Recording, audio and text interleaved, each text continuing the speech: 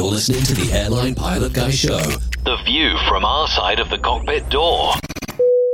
WAPG. It's the Airline Pilot Guy. Airline Pilot Guy, episode 599. Yeah, he's up in the sky. It's the Airline Pilot Guy. Hello, you're listening to the Airline Pilot Guy Show, the view from our side of the cockpit door, with your host, Captain Jeff, broadcasting live from Studio 1A at APG headquarters in Roswell, Georgia. Today's show is recorded on the 21st of December, 2023. Yeah, he's up in the sky. It's the Airline Pilot Guy. Picture light and he's flying by. With the Airline Pilot Guy.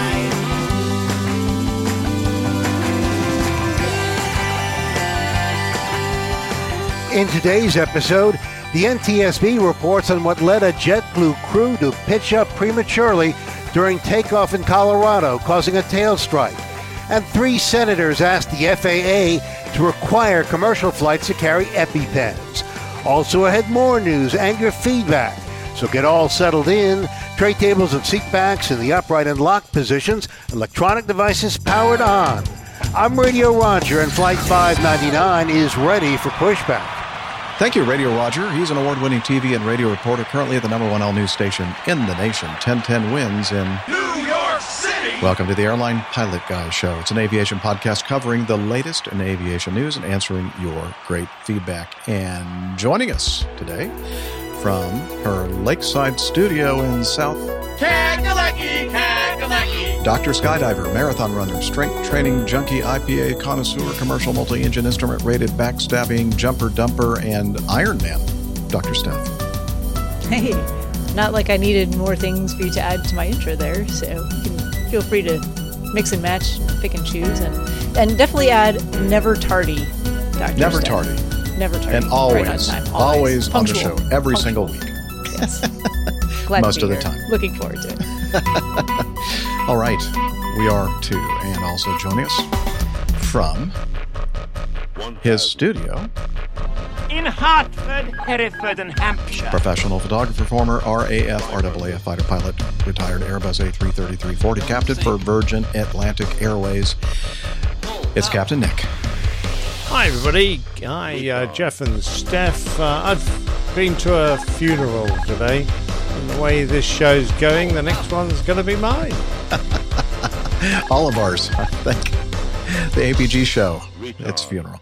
And also joining us from his studio in the Air Capital, low and slow pilot, A&P mechanical, airplane enthusiast and engineer in the aerospace and defense industry, it's Nick Camacho. Hey guys, glad to be back. Looking forward to it. And also, finally, from a place to stand, a place to grow, Toronto, Ontario, Canada, retired financier and aviation enthusiast, spreadsheet master, and our producer, it's Liz Piper. Hello, everybody. Happy winter solstice to everyone in the Northern Hemisphere. Well played. Longer days ahead. Yay. Yes. Oh yeah, absolutely. Yay. Yes. All Sorry right. if you're in the Southern Hemisphere. Yeah. Tough luck. Have a good show, you guys. Thanks, Liz.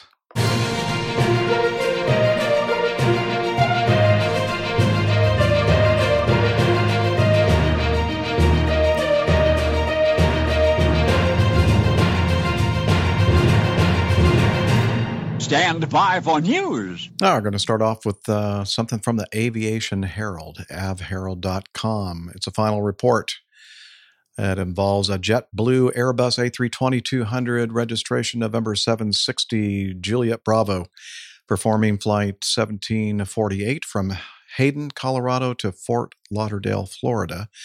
They were departing Hayden's runway 10 at 11:57 local time when the aircraft's tail contacted the runway surface. The aircraft continued a normal departure and climbed to flight level 310.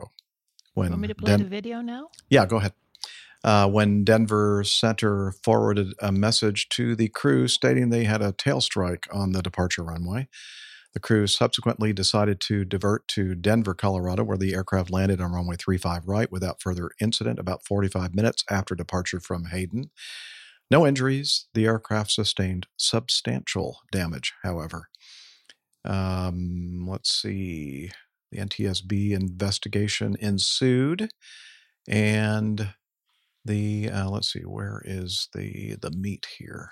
Where's the beef? That was another episode, wasn't it? Let's see.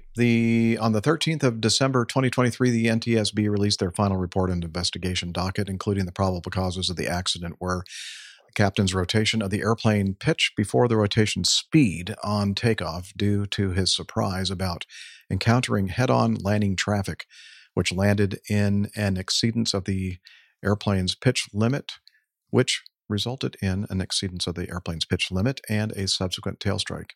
Contributing to the accident was the flight crew's expectation bias that the incoming aircraft was landing on the same runway as they were departing from, and the conflicting traffic's non-standard use of phraseology when making position calls on the Common Traffic Advisory frequency. So the NTSB analyzed JetBlue Airways Flight 1748 incurred a tail strike taking off from Yampa Valley, Hayden. Let's see, about 11:48 Mountain Standard Time. JetBlue's 1748 flight crew announced on the Common Traffic Advisory Frequency, CTAF, that they were leaving the ramp area to taxi to runway 10, or 10, for departure. A few seconds later, a Beechcraft B300 King Air, November 350 Juliet, on an Instrument Flight Rules flight plan reported on the local CTAF that they were about 9 miles out for 10, coming in from the east, descending out of 17,000 feet. The Unicom operator responded to November 350 Juliet, stating that there were multiple aircraft inbound and winds were calm, and provided the altimeter setting. After this exchange, the JetBlue crew began discussing the active runway and the multiple inbound planes using runway 10. 2 minutes later, the JetBlue flight crew contacted Denver ARTCC, Denver Center, and reported that they were at Hayden, preparing for engine start, would be ready for departure in about 6 or 7 minutes. The Denver controller asked the flight crew if they were planning on departing from runway 10, to which the crew concurred, and the Denver Center controller instructed them to contact him when they were ready for departure. About the time the JetBlue flight crew was starting their second engine and conducting engine checks, the King Air flight crew was contacting Denver Center to cancel their IFR flight plan because they had visually acquired Hayden and intended to land on runway 28. Okay, so initially they said they were going to come into 10, but then they changed their mind, their visual, they're going to use 28. The Denver Center controller acknowledged the IFR cancellation, instructed them to squawk 1200, and approved a radio frequency change. The King Air's flight crew subsequently announced on CTAF that they were going to go ahead and land 28, and we're straight in 28 right now. About 10 seconds later, the JetBlue flight crew announced on CTAF they were leaving the ramp area and were taxiing to runway 10 for departure. Hayden Unicom reported that multiple airplanes were inbound and the winds were calm. While the JetBlue flight crew was performing an after-start checklist, the King Air announced on CTAF they were on a 12-mile final, 28 straight in. After 45 seconds, the King Air asked on CTAF if anyone was about to depart from runway 10. And the JetBlue flight crew replied that they intended to hold on the taxiway near the end of runway 10 and wait for a clearance from Denver Center. The King Air replied they were on a 10-mile 28 straight in. The JetBlue flight crew said, "All right, copy," and that they would keep an eye out for them. About 11:55, the JetBlue flight crew contacted Denver Center and reported they were ready for departure on runway 10 at Hayden. The Denver Center controller cleared them to Fort Lauderdale Hollywood International Airport as filed with a 2-minute clearance void time. Flight crew read back the clearance, including the 2-minute void time restriction. According to the AIM, the Aeronautical Information Manual, a pilot may receive a clearance when operating from an airport without a control tower, which contains a restriction for the clearance to be void if not airborne by a specific time. A pilot who does not depart before the clearance void time must advise air traffic control as soon as possible of their intentions. About a minute later, the JetBlue flight crew announced on CTAF that they had received their clearance, would depart on runway 10 within 5 seconds. The King Air's flight crew reported they had a King Air on final 28, and that they had been calling. JetBlue's flight crew replied on CTAF that they thought the King Air was 8 or 9 miles out. to which the King Air replied they were 4 miles out, even less than that. The JetBlue first officer, pilot monitoring, stated that they looked for the airplane both visually and on their onboard traffic alert and collision avoidance system and did not see any traffic. JetBlue flight crew acknowledged the King Air, looked for traffic approaching runway 10, and announced on CTAF that they were beginning their takeoff from runway 10 at Hayden. The King Air's flight crew replied that they were on short final, and I hope you don't hit us. According to ADSB data, when JetBlue taxied on runway 10, the King Air was on a reciprocal course 4.91 nautical miles from JetBlue. JetBlue's crew increased thrust for takeoff about 11:57. About 11 seconds later, just prior to the 80 knots call-out, the pilot monitoring asked the pilot flying if the King Air was on runway 28. The captain pilot flying asked, "Is he?" To which the PM said, "Yes, he's on 28. Do you see him?" To which the pilot flying said, "No." After the event, the JetBlue first officer explained that he observed traffic directly ahead on the TCAS during takeoff run and pointed it out on the display to the captain. About 20 seconds after JetBlue started their takeoff on runway 10, the flight crew of the King Air asked JetBlue if they were going to do a quick turnout, to which they replied, "Yes, sir." Concurrent to this conversation, JetBlue's captain pitched the airplane up 24 knots before rotation speed to avoid the approaching King Air and subsequently struck the tail of the airplane on the runway surface. He began a climbing right turn away from the traffic indicated on the TCAS. JetBlue's captain and first officer both stated they had never visually acquired the approaching King Air. According to ADSB data, when JetBlue began its right turn after departure from runway 10, the King Air was on a reciprocal course with 2.27 nautical miles of separation between the converging airplanes. Based on FDR data, the tail strike occurred about 11:57. The crew continued their departure procedures, discussed if they had experienced a tail strike, initially deciding to continue the flight to Fort Lauderdale. At 12:03, they asked the flight attendants what they felt in the back of the airplane, to which the flight attendants stated they felt a tail strike. At this time, the aircraft was about 16,000 feet in altitude. Within 2 minutes of getting the flight attendant feedback about 20,000 feet, they contacted the airline's maintenance controller for guidance, although the aircraft had not enunciated any warnings regarding a pressurization issue. Okay, so far it looked like it was pressurizing normally. About 5 minutes later, when climbing through 26,000 feet, the maintenance controller recommended they land immediately so the airplane could be inspected for damage. They leveled the aircraft at flight level 310 and decided to divert to Denver, where they made a safe landing. Now they go on in this report. I'll stop here and we can discuss it a little bit about what they faulted the King Air November 350 Juliet, their communications on CTAF, because the FAA Advisory Circular 90-66B describes the self-announced procedure that pilots use at uncontrolled airports. You state your call sign, position, altitude, and intended activity on the designated common traffic advisory frequency. In this event, 350 Juliet made several calls, including their original intent to land on runway 10, and then their decision to switch to runway 28. However, the composition of these calls had the potential to be clearer. So basically, they said 28 instead of runway 28, or 10 instead of runway 10. I don't think that's a big. To me, that doesn't seem to be a big factor. I think that's going to be understood in that environment, but could it That's be what I clearer? think too. Yes, but it was probably universally understood what they were saying. So what's your take here, Steph? What happened? Was the JetBlue crew like kind of just in their head thinking that the King Air was going to be landing on the same runway they're using for takeoff?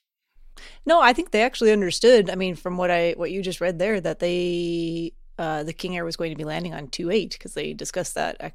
They didn't say that? No. When the King Air first signed. No, when they first called in, they said 10, but I don't think, talked about that. But then, they did. Well, you're right. They did acknowledge. They went all right. But I don't think mentally they acknowledged it. Well, so I was going back to what they said about. I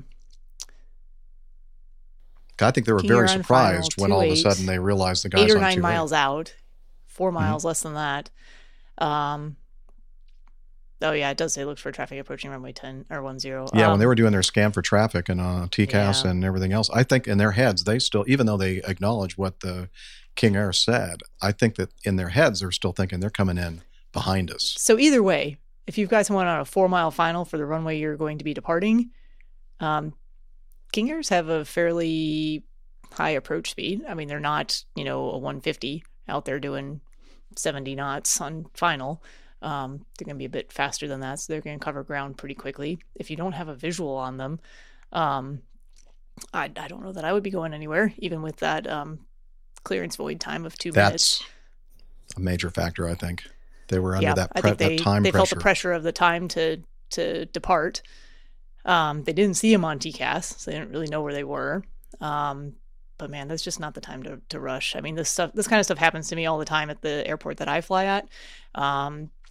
Sometimes it's hard to see ADSB info for me if I'm on the ground. The Stratus that I have, the receiver doesn't pick up as well unless I'm in the air. It doesn't receive the towers as well sometimes. And the environment that I fly in, it's a lot of general aviation pilots, and most of them are very good about making the correct call outs and self-announcing, self-reporting. But there's a lot of folks out there too who've spent a lot of time flying in the country and not doing a lot of talking on the radio, or maybe not actually knowing which runway they're going to be landing on, or getting the runway numbers wrong.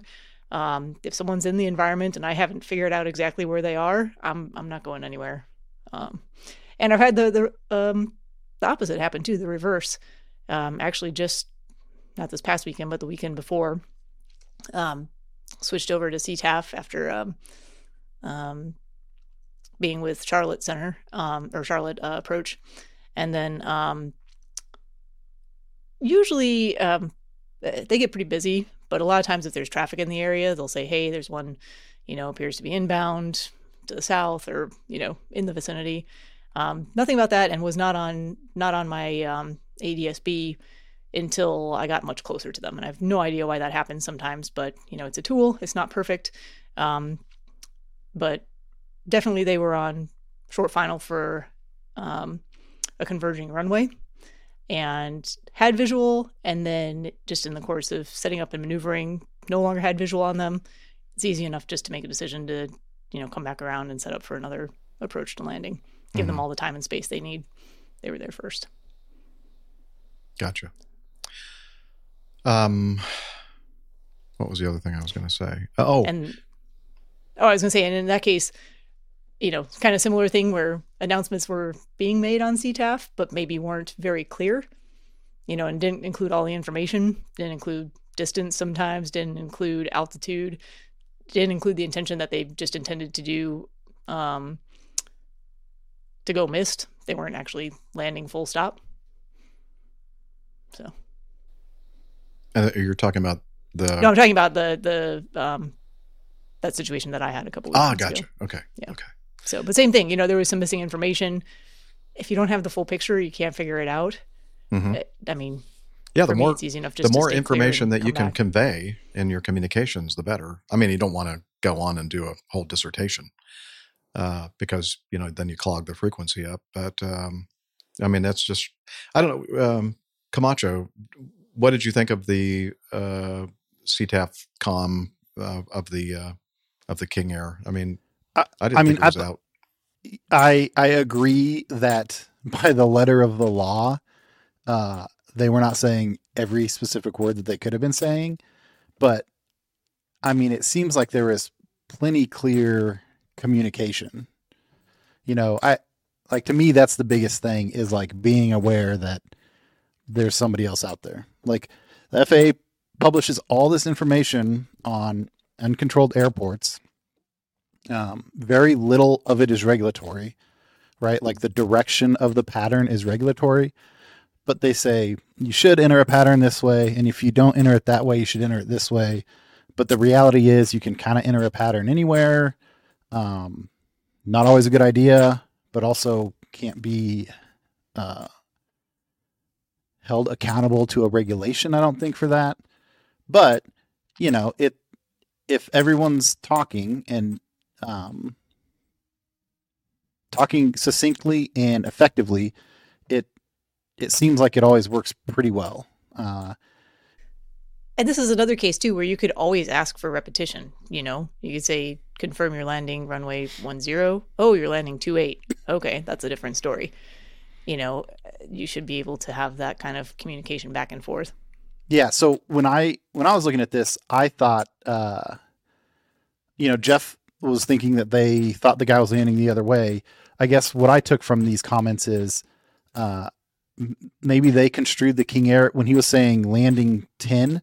They were thinking he was landing. He was 10 miles out from landing rather than landing on runway 10. So that's why they came back a minute later and said, "Oh, we thought you were 8 or 9 miles out because you were 10 miles out at this point." To me, as a person who's operated a lot in uncontrolled environments, as a single pilot, it makes me wonder how that could happen in a multi-pilot crew.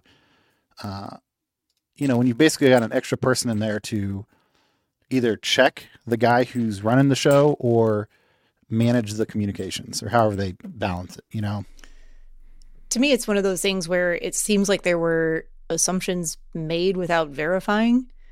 And I do think that the clearance void time was definitely an external pressure in this case, where they were just ready to go and wanted to get off the ground. And, there was a King Air out there, but they're like 10 miles out. So we don't even see them on TCAS yet. So let's just go ahead and go without verifying that information. Even though the King Air is calling back saying, are you departing 10? Do you see us? Are you going to make The King Air crew were, in my opinion, were fully aware of what was happening and what was potentially going to happen, and the potential misunderstanding that the JetBlue crew had. They maybe could have done something like, "Hey guys, we're landing to a opposite direction of 10."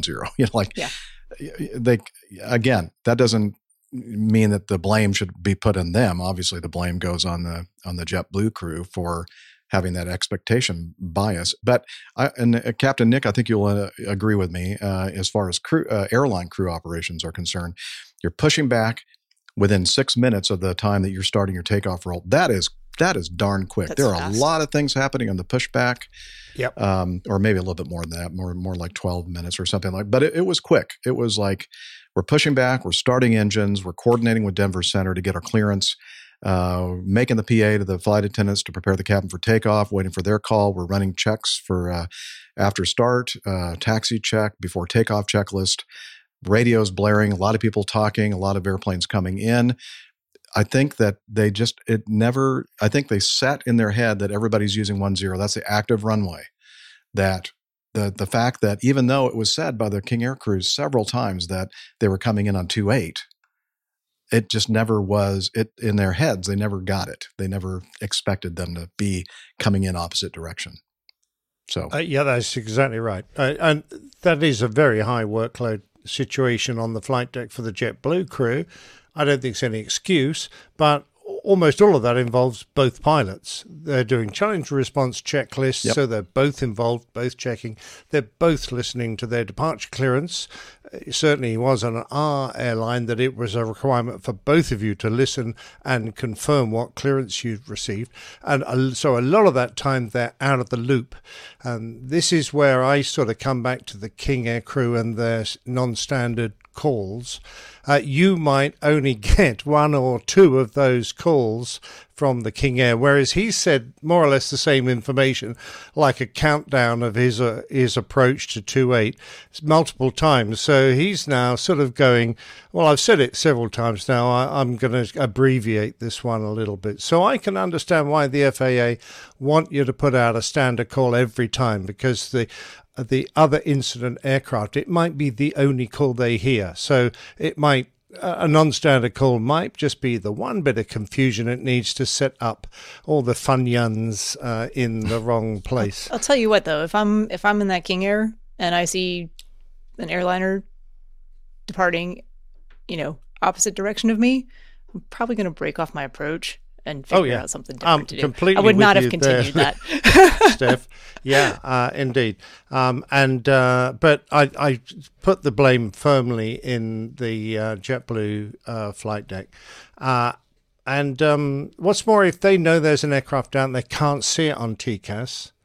and they're not absolutely certain they know where it is, they haven't picked it up visually, they know it's about to land on their runway, then what the hell are they doing taking the runway? Because even if they got it right and it was landing on 10, they've just put themselves on the threshold of a runway that's about to be used. Because, Captain Nick, their clearance void time was about to expire, and that's the end of the world. And I have to ask the question, why is there only a 2-minute limit on this clearance void time? It gives the crew no flexibility, and it immediately puts them under a time pressure. Is it absolutely necessary to have it only 2 minutes, or was that something the controller dreamt up? I'll just give them 2 minutes because it's more convenient for me. Well, if there are multiple inbounds to that airport on instrument flight rules plans, they can't. I don't know what the radar situation is, but they have to have like the timing and spacing just right for all those operations to occur. I'm guessing. I don't know. Okay. Right. The JetBlue crew also said they were ready for departure, like meaning we could go. Yeah. Yeah. Maybe the controller thought this is what they want. What happens if they call back and said somebody cut us off and we didn't make our time? They'll get a different void time. Yeah. Then they say, let me get another time for you. Yeah, nothing. You just call back, say, hey, we couldn't do it. There was we understand your point. Traffic. Camacho. Yeah, it's not a major. No, I'm not being facetious. I don't know. Big... I've never had a void time. I don't know how that system works. Yeah, they'll just give you a new one. It's not a big deal. It might be, now you got to wait 15 minutes. And it depends on the situation. There are times when, like airport, like you're going from Greenville, Spartanburg to Atlanta, and if you miss your void time, then it might be a half an hour before they have another slot for you to kind of fit in. I've been a passenger in that situation, probably going from like Charlotte to Atlanta, like needing to de-ice or something, and we missed the void time, and then it's another 20 minutes. Right. And then you got to go back and de-ice again. But in this situation, exactly. They're going to Fort Lauderdale. That's a long flight. It's obviously has nothing to do with what's happening later on in their flight. No. What's happening it's just right now the local environment. Is the local environment. I think that was the pressure, the time pressure for the controllers there. The other thing I wanted to mention, and Nick, you probably picked this up, Captain Nick, they say, the book says on the Airbus 320 that if you suspect a tail strike, do not pressurize the aircraft and don't go any higher than 10,000 feet. Absolutely. Now, this was going to be my next point, because it kind of leads me into the thought processes that are going on the flight deck. Were they suddenly aware now that they had made a big mistake, and were they absorbed by that, or were they a bit behind the ball on all of this? So I just wondered, did they both get enough rest? Were they both properly prepared for the flight? But basically throwing the tail strike checklist out of the window, not doing it, having had and confirmed from their cabin crew that they had a tail strike, climbing above 10 and allowing the aircraft to become pressurized, and then continuing to 31,000 feet. Oh, excuse me. No, not in a million years, please. Because if you've damaged the pressure bottle of the fuselage and it's weakened just sufficient for at 31,000 feet for you to have a massive decompression, you're putting the lives of everyone on board at risk. So one thing I thought there is definitely no excuse for climbing to 31,000 feet. But, going through 10,000 feet, that airport's at 6,600 feet. So it seems like they would have passed that 10,000 foot threshold pretty quickly. But also seems like they would have known about a tail strike very quickly also. Like the moment it happened. Yeah. In most cases. Obviously, they suspected it because they called the flight attendants to say, hey, did you hear anything? Yeah. Yeah. So I had one other quick question. The way I read this, the JetBlue flight started their takeoff, and then it says, it says the captain, the pilot monitoring asked the pilot flying if the King Air was on runway 28. The captain, the pilot flying, asked, is he? To which the pilot monitoring said, yeah, he's on 28. Do you see him? To which the pilot flying said no. So at this point, they have been talking, and neither of them see him visually, right? Mm-hmm. After event, the JetBlue first officer explained that he observed traffic directly ahead on the TCAS and pointed it out. So is the captain's action to make this abnormal departure from the Earth based on him looking at the TCAS? Or is he just making that realization that it's a opposing direction deal? And I was just surprised. I believe he did that off the TCAS information, which I think is a bit rash. Because the result is about an incredibly badly damaged aircraft. What he could have done instead, I'm not absolutely certain. If he'd held it on and rotated and got airborne at the normal position and then did his jink, would he have still missed the King Air? Probably, yeah. But if the King Air, of course, had taken avoiding action the same direction that the 320 did, they might have still met in the air.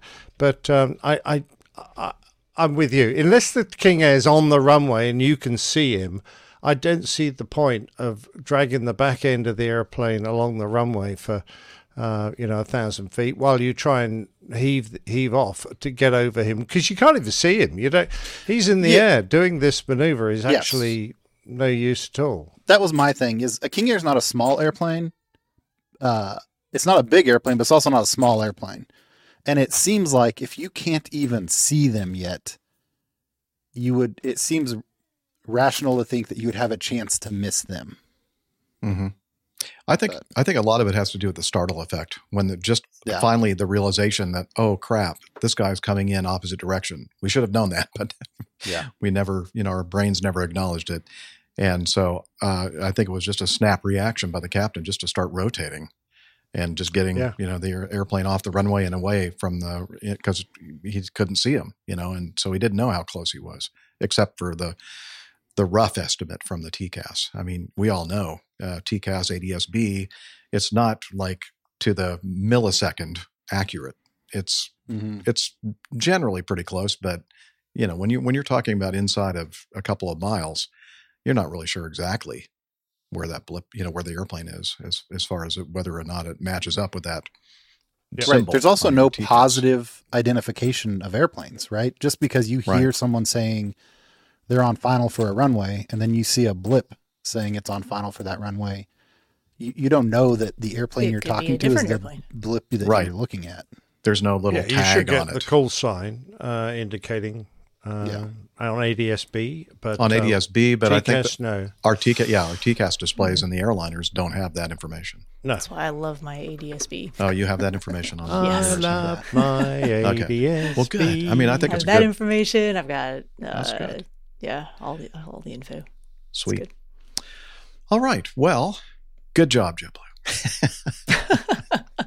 I mean, it was a bad day for those guys. Again, rough. That's just, I guess the danger here is that, you just have to, I don't know, what do you say? You just got to clear up your brain and slow things down a little bit. Don't get yourself into a time pressure situation. And if you can't actually physically, visibly, see the airplane that could be a conflict, then just stop and count to 10, and say, what are we doing here? I don't know where this airplane is. That's a great point. But then again, I never had to operate in this kind of short haul environment where you're doing multiple sectors, and a few minutes delay is going to hit you throughout the entire day. So I kind of get a feeling for it. But for me in long haul, we would never have really thought about doing this. Because you never work in this environment on the ground. Yeah. Well, it doesn't matter. All right. Are we going to take the next one? Yeah. Steph, we've been waiting for you to be here with us so we could cover this news item. I know. In fact, I even thought we had covered it. I was like, didn't we do this already? I believe Radio Roger mentioned that we were covering it last week. Oh, okay. Did not. Didn't get to it. Because then somebody didn't turn up.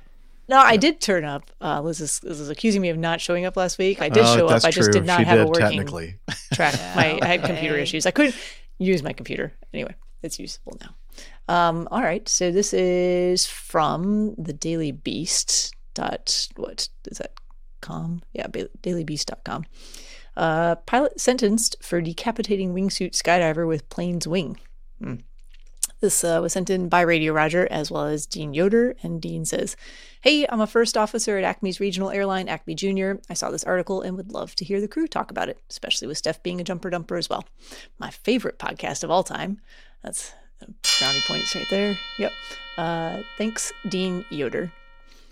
Alrighty, I'm gonna go to where we get into the meat of this because it just kind of That's an unfortunate choice of words. Oh, I don't know. Is there much meat in the head? There's no meat in your head. Come on now. All right, I'll read the whole thing. A pilot in France found guilty of involuntary manslaughter after he decapitated a skydiver with the wing of his plane in a midair collision was given a suspended sentence and banned from flying for a year.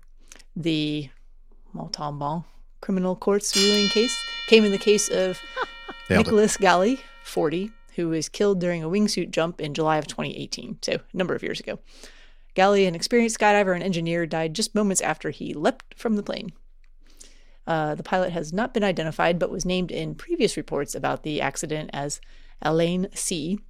The Midi-Pyrénées Skydiving School Association, which employed the pilot, was given a fine of about $22,000 by the court, though half of the penalty was suspended, Le Parisien reports. So what happened? On July 27, 2018, Galli was the first of two wingsuiters to jump from a single-engine aircraft over Boulogne in Quercy, north of Toulouse in southern France, according to the Times. Both jumpers left the plane at around 14,400 feet. This is just a stock photo if you're looking at the video or images. Well, but so hang on a minute. That bloke hasn't got a head. It's perspective. Well, from my perspective, he hasn't got a head. Fair enough. Within seconds, however, Alain C's plane caught up with both skydivers around 1,000 feet into their descent. At that point, both skydivers had completed their initial free fall and were gliding with their webbed wingsuits. Oh man, so much issue with the terminology used in this article, but that's fine. We're going to ignore that and move on. It was during that stage of the jump that the left wing and a strut of Alain C's plane hit Galli, decapitating him. Galli's emergency parachute deployed and his headless body drifted down to a field. At previous court hearings... Was that really necessary for them to say? I told you, I'm reading the whole thing here. I know, but that's not your fault. I'm just saying the journalist. Why?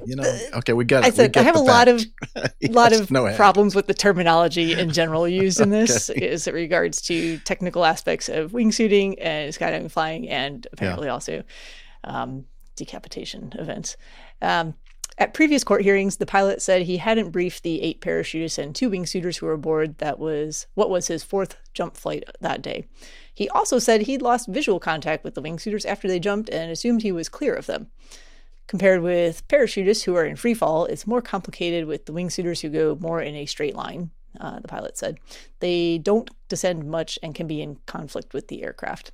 He went on to claim that Galli did not follow the expected course and should never have been on that course. It wasn't my responsibility, the pilot said. I think my flight plan made sense. This has been the tragedy of my life, but I am not at fault. Alain C also admitted, though, that his license was not valid at the time of the jump because he'd violated restrictions imposed by an aviation authority in connection with a medical condition.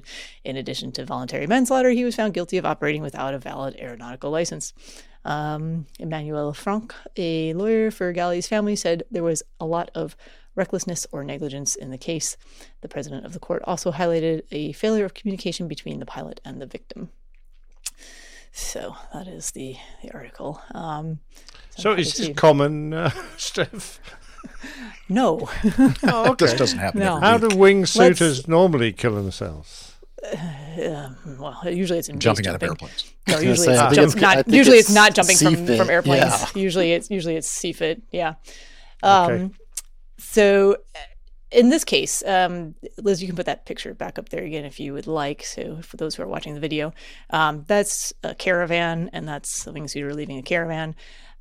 They were not flying a caravan. I believe they were flying a Pilatus Porter, which has a very different descent characteristic. Generally, they can descend very slowly and very steeply, and they can fly, basically match the descent profile of a wingsuiter. There's actually a pretty famous stunt that was done by the Red Bull, some Red Bull wingsuiters and pilot, where they actually started a base jump, but then caught up to the porter and were able to land back inside the airplane, going through the door of the airplane while they were matched in their descent rates, just to give you an idea of how steeply and slowly that aircraft can descend. I fly a Caravan, not exactly like this one, but similar, and typically not typically, always, we outrun the wingsuiters by a large margin, even when they're always going to be last out, unless there's a couple probably special instances where that wouldn't happen, but they're going to be the last out. I watch them as long as I can and haven't been given a different direction to fly by ATC, which sometimes also happens.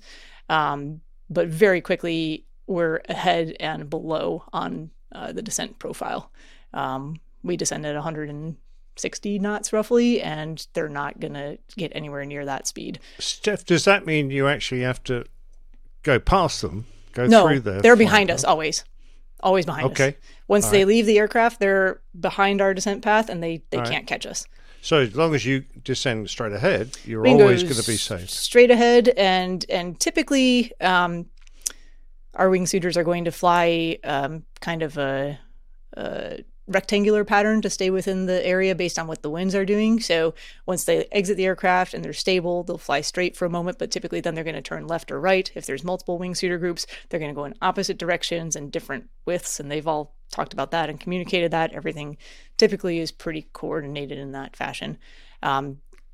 We know what we expect them to do because that's what happens. And most of the time we're going straight ahead, and then we're, like I said, it's the aircraft that I fly, we're never going to be in conflict because they're always going to be behind us and slower than us. Or we're on the ground well before they ever get anywhere near to the landing area. Cool. But the porter's a little bit different. I don't have any porter time. I've watched a few of those videos. There's definitely more than one video out there depicting that type of stunt or attempt at stunt where the wingsuiters are trying to re-enter the door of the aircraft. I don't know what their intention was in this case. It's very strange to me that they could end up ahead of the aircraft, even though I don't have enough familiarity with that aircraft to know how those descent patterns look. I've never seen that. So. All right. Well, you're the only one here on the panel that has any kind of a experience with. And now I actually, as of last weekend, have 4 wingsuit jumps myself under my belt. So that was yes, exciting. I saw the picture. Yeah. Great. Yeah.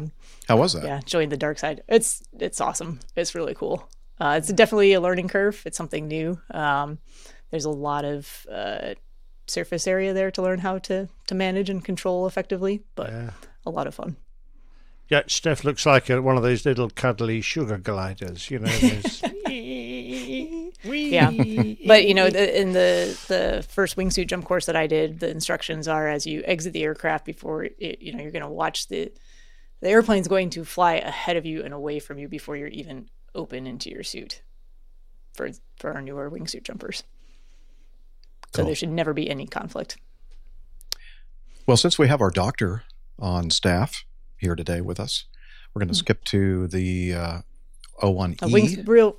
Micah had a question that Liz put up there. Can you tell us a little bit? Sorry. It says, just since it was up there, I'll answer it because it'll be fairly quick there. He asks, can you tell us a little bit about what it feels like jumping in a wingsuit as opposed to standard skydive?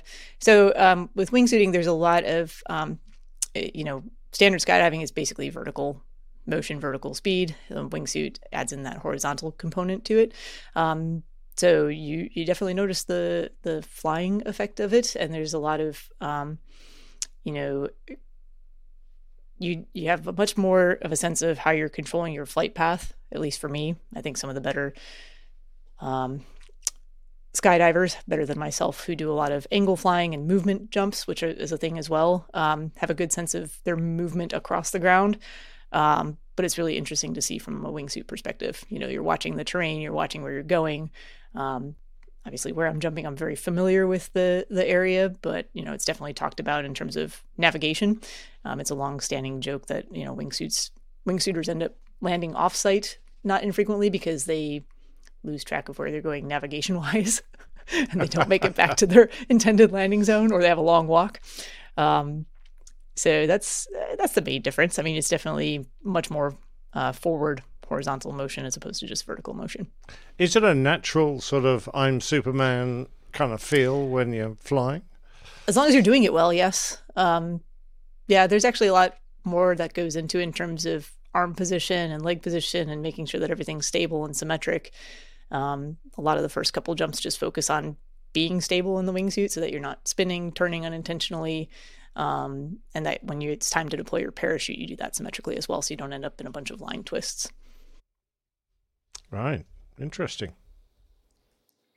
All right. Since we have our doctor on staff with us today, we're going to cover 1E, which is from the source Paddle Your Own Canoe. I was hoping we'd get to one of those today.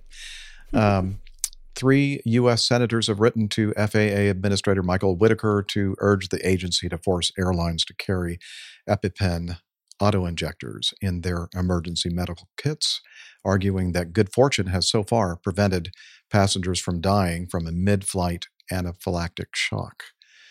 EpiPens contain a life-saving dose of epinephrine, which can quickly reverse the effects of anaphylactic shock and, importantly, can be administered by lay people without any prior medical training.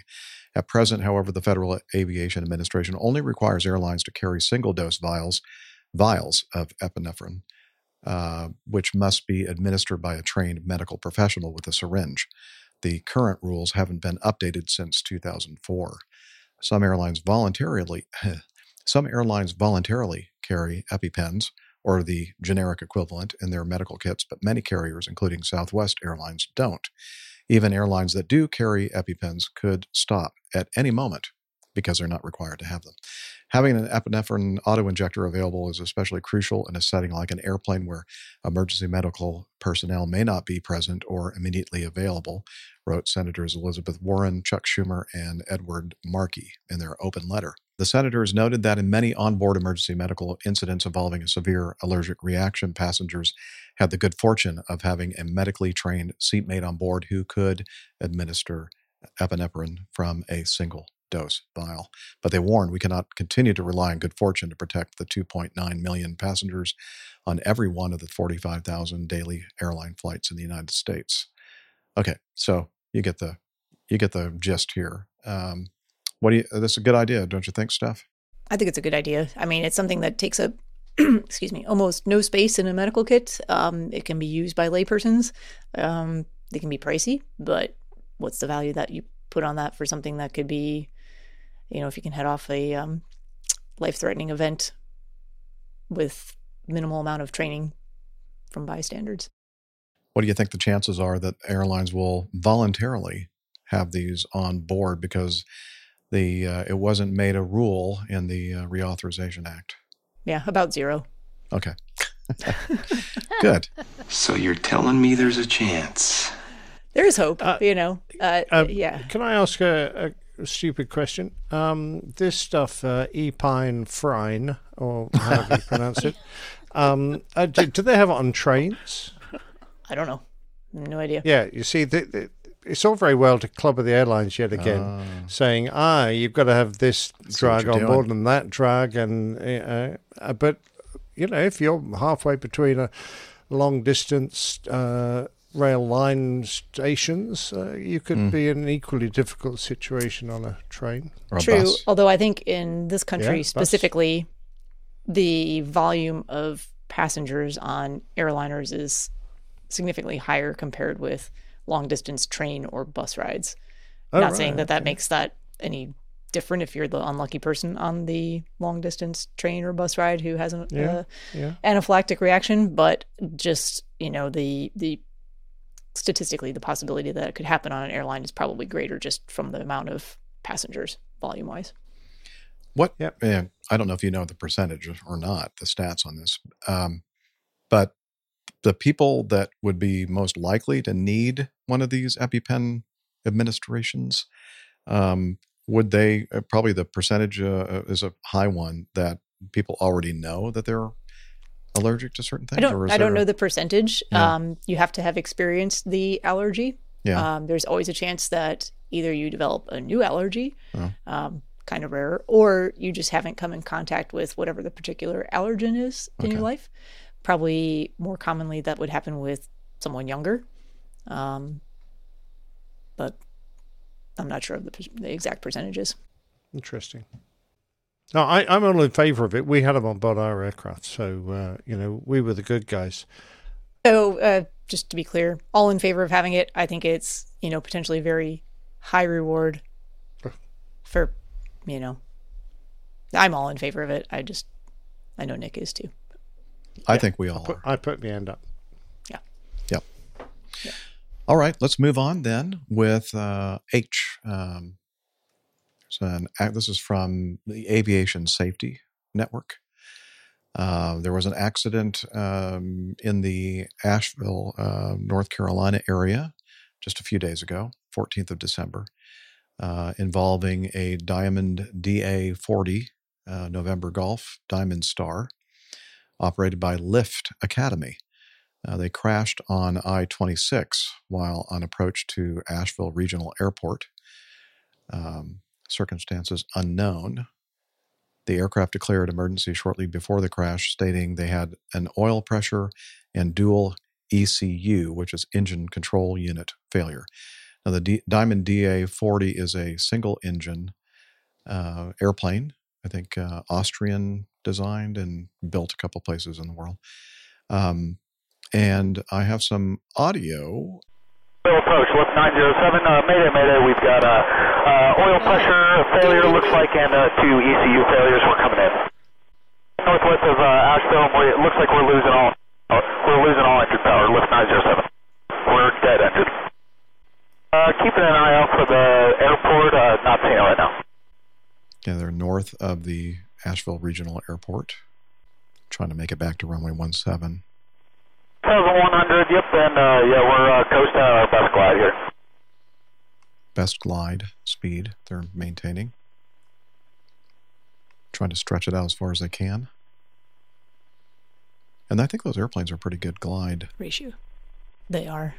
Okay, roger, lift 907, and it looks like, honestly, with our best glide, we're probably not going to make it, so if there's anything else close by that you see that may get us some help, let us know. That's pretty calm, pretty chill. That's the instructor, I believe. Approach, just to let you guys know, we've got our engine restarted. We just heard a big bang, though, so we may lose it again here. We're going to try to put some altitude on it. We're trying our best. Looks like we got about half power, and we're getting some smoke in the cockpit here. Yeah, smoke's not good. But half power, at least you have some power. Asheville, ground up 6. Up 6, Asheville. Which runway are you using right now? Currently we're using runway 17. The aircraft is inbound to runway 17. Roger, up 6 from Foxtrot. Let it go north on Alpha to Alpha 8. Up 6 to the question. Up 6 north on Alpha to Alpha 8. Oh, that's Feathers on Alpha, Juno at 6,000. I don't know what that was. 5 degrees to the right, front of the Baba. Another airplane. 2 souls on board, lift 907, and probably approximately 30 gallons of fuel. That was the accident, or the, emergency airplane, I believe. Asheville Tower, this is Rescue 2. Rescue 2, Asheville Tower, you can proceed northbound on taxiway Alpha. Asheville Tower, apologize, I had someone else in the other ear for me. Can you say that again? Rescue 2, Asheville Tower, you can proceed on to taxiway Alpha. Proceeding on the taxiway Alpha, I'm going to be traveling north to the about Alpha 7, Alpha 8 area. Rescue 2, that's approved, and the aircraft inbound currently about 4 miles from the field. They managed to get their engine back up. They're at half power. 2 souls on board, 30 gallons of fuel. Copy that. Thank you, Rescue 2. Sorry, Delta Baba. Tower Alpha 6 on Alpha 8, holding short runway 17. Is this next arrival correct? 6, that is affirmative. That aircraft is the emergency inbound. They're about 3 miles north. Roger, Frosty. We're inside. We're going to probably have to put it down on the freeway here. Lift 907. Hearing from the radar room, the pilot's going to try to land on I-26. He's not able to get his engine back up. Roger, Frosty 6 and company here.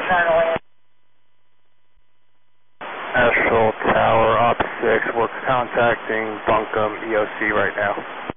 Please, thank you. 907, we're about to touch down on the highway here shortly. Look 907. Okay, I think that's the end of anything that's pertinent. So let me stop the playback of that. So my general impression of this, oh, by the way, I think that the outcome of this it was good. Was good. I think they were able to walk away from the airplane, and then it caught on fire, and there was like some injuries, and then there was a post-crash fire that they were safely away from. Okay, were they serious injuries or? I read one of the articles. It said significant injuries, but non-life-threatening. Okay, good. iHaulboxes has an interesting comment here, Jeff. Okay, let me find my window for. Okay, iHaulboxes in our live audience says ECU failures seem to be a plague for Diamond aircraft. Seems like they are programmed to just shut everything off at the slightest anomaly. What do you think, Camacho? Yeah, I mean, it's that is a electrical, an ECU is an engine control unit. That is an electrical component that is not common on most general aviation airplanes. It has software loaded on it. It has a bunch of electrical components built into it, and it's basically a computer that it runs the engine, manages the engine parameters. Kind of like a FADEC for a jet engine. Yeah, basically. I mean, it's super common in cars, right? It manages timing and fuel injection and all that sort of stuff, but it's not super common in general aviation airplanes because it's just never really been, it's never really been adopted as a reliable source of output, I guess. You know, I mean, 98%, that's a guess on my part. Most of the engines in general aviation airplanes are all magneto ignition, so fixed timing, either carbureted or mechanical fuel injection, so not controllable fuel injection. And they're basically tractor engines without any modern controls. The downside is they don't run as efficient or as effective as modern engines with all that stuff. But the upside is they're a lot more reliable than things that require software and are continually changing parameters of the engine. And being reliable is an important thing if you're in a machine that is above the If you're in earth. a single engine airplane at night, reliability is desired. Which is what these people were, single engine airplanes. Yeah, this happened at about 8:15 at night local time, I think. Yeah. And it's in mountainous terrain. They got real close. Where they put it down on I-26 is like the equivalent of one exit away from where the airport is, and the airport is immediately adjacent to the highway. Good decision on their part, because it's just trees and stuff that you can't see otherwise if you're heading straight for the runway. Busy highway, I-26, and especially that stretch is always it's perpetually under construction. So, a lot of lane closures and things like that, and it makes all kinds of fun. I haven't been up there in a little while on that stretch, but it's been under construction for forever, so I'm sure it still kind of is. It looks like there's some temporary barriers up there in the picture that we were able to see before. So, good job on, not managing not to hit any cars on the road, landing safely enough to be able to for egress from the airplane and being able to get away from it before that fire ensued. And what did you think of I thought I'm assuming that it was an instructor pilot, student pilot situation. It was, yeah. And the instructor pilot is the voice that we hear on the radio. And I'm thinking, gosh darn it, I don't know if I could have been that calm and collected making those transmissions like he was. I mean, that was pretty amazing. That was well done. Neil's saying here that must have been risky.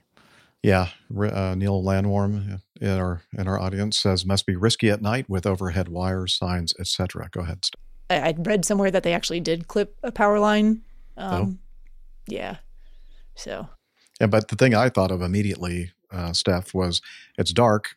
and definitely high terrain in that area. I've flown in there at night, Asheville and it's many times. It's you have to know where the terrain is for sure. Yes, because it's just nothing but a bunch of black. Yep. It's not a lot of lights. There's not a lot of light. It's hard to see. Yeah.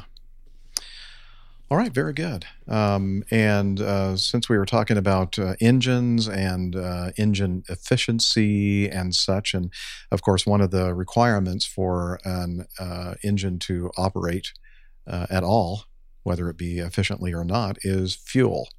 And there has been a move in general aviation to move away from, 100 low-level fuel? Low lead fuel, low lead. not level.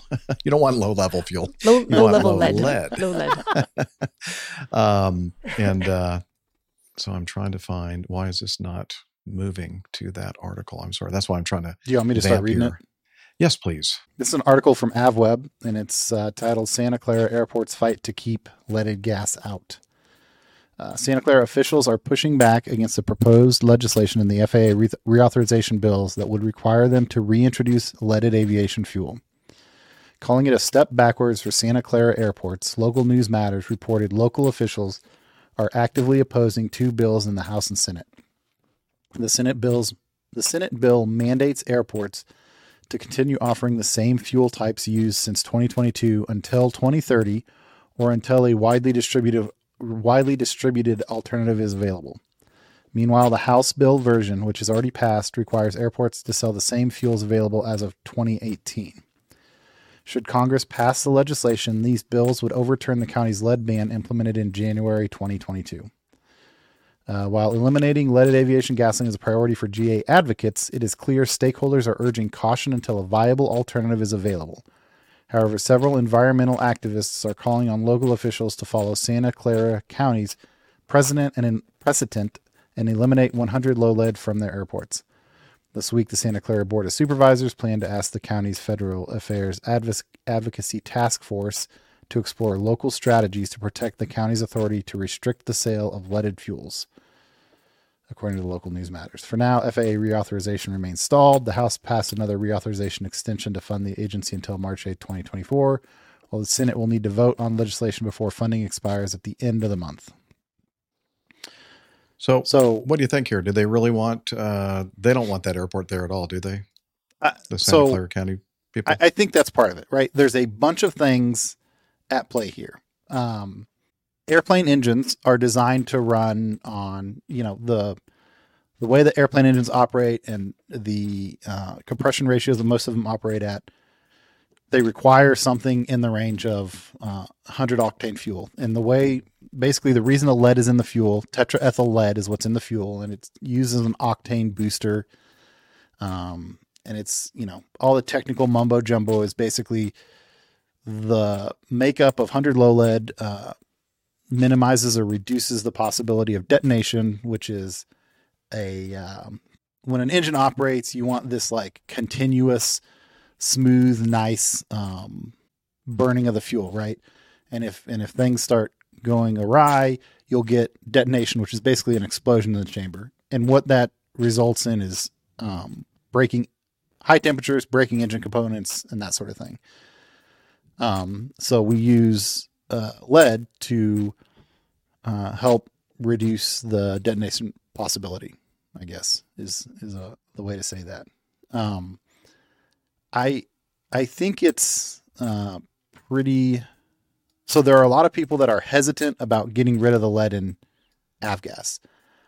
I think that the number of people that are actually just like, the lead doesn't matter, just leave the lead alone. I think that number is very small. I think the large minority of pilots, of which I am a part of, is large majority. I'm sorry. Okay. Is that lead is annoying and gross. Like we know that it's bad for you. It's hard.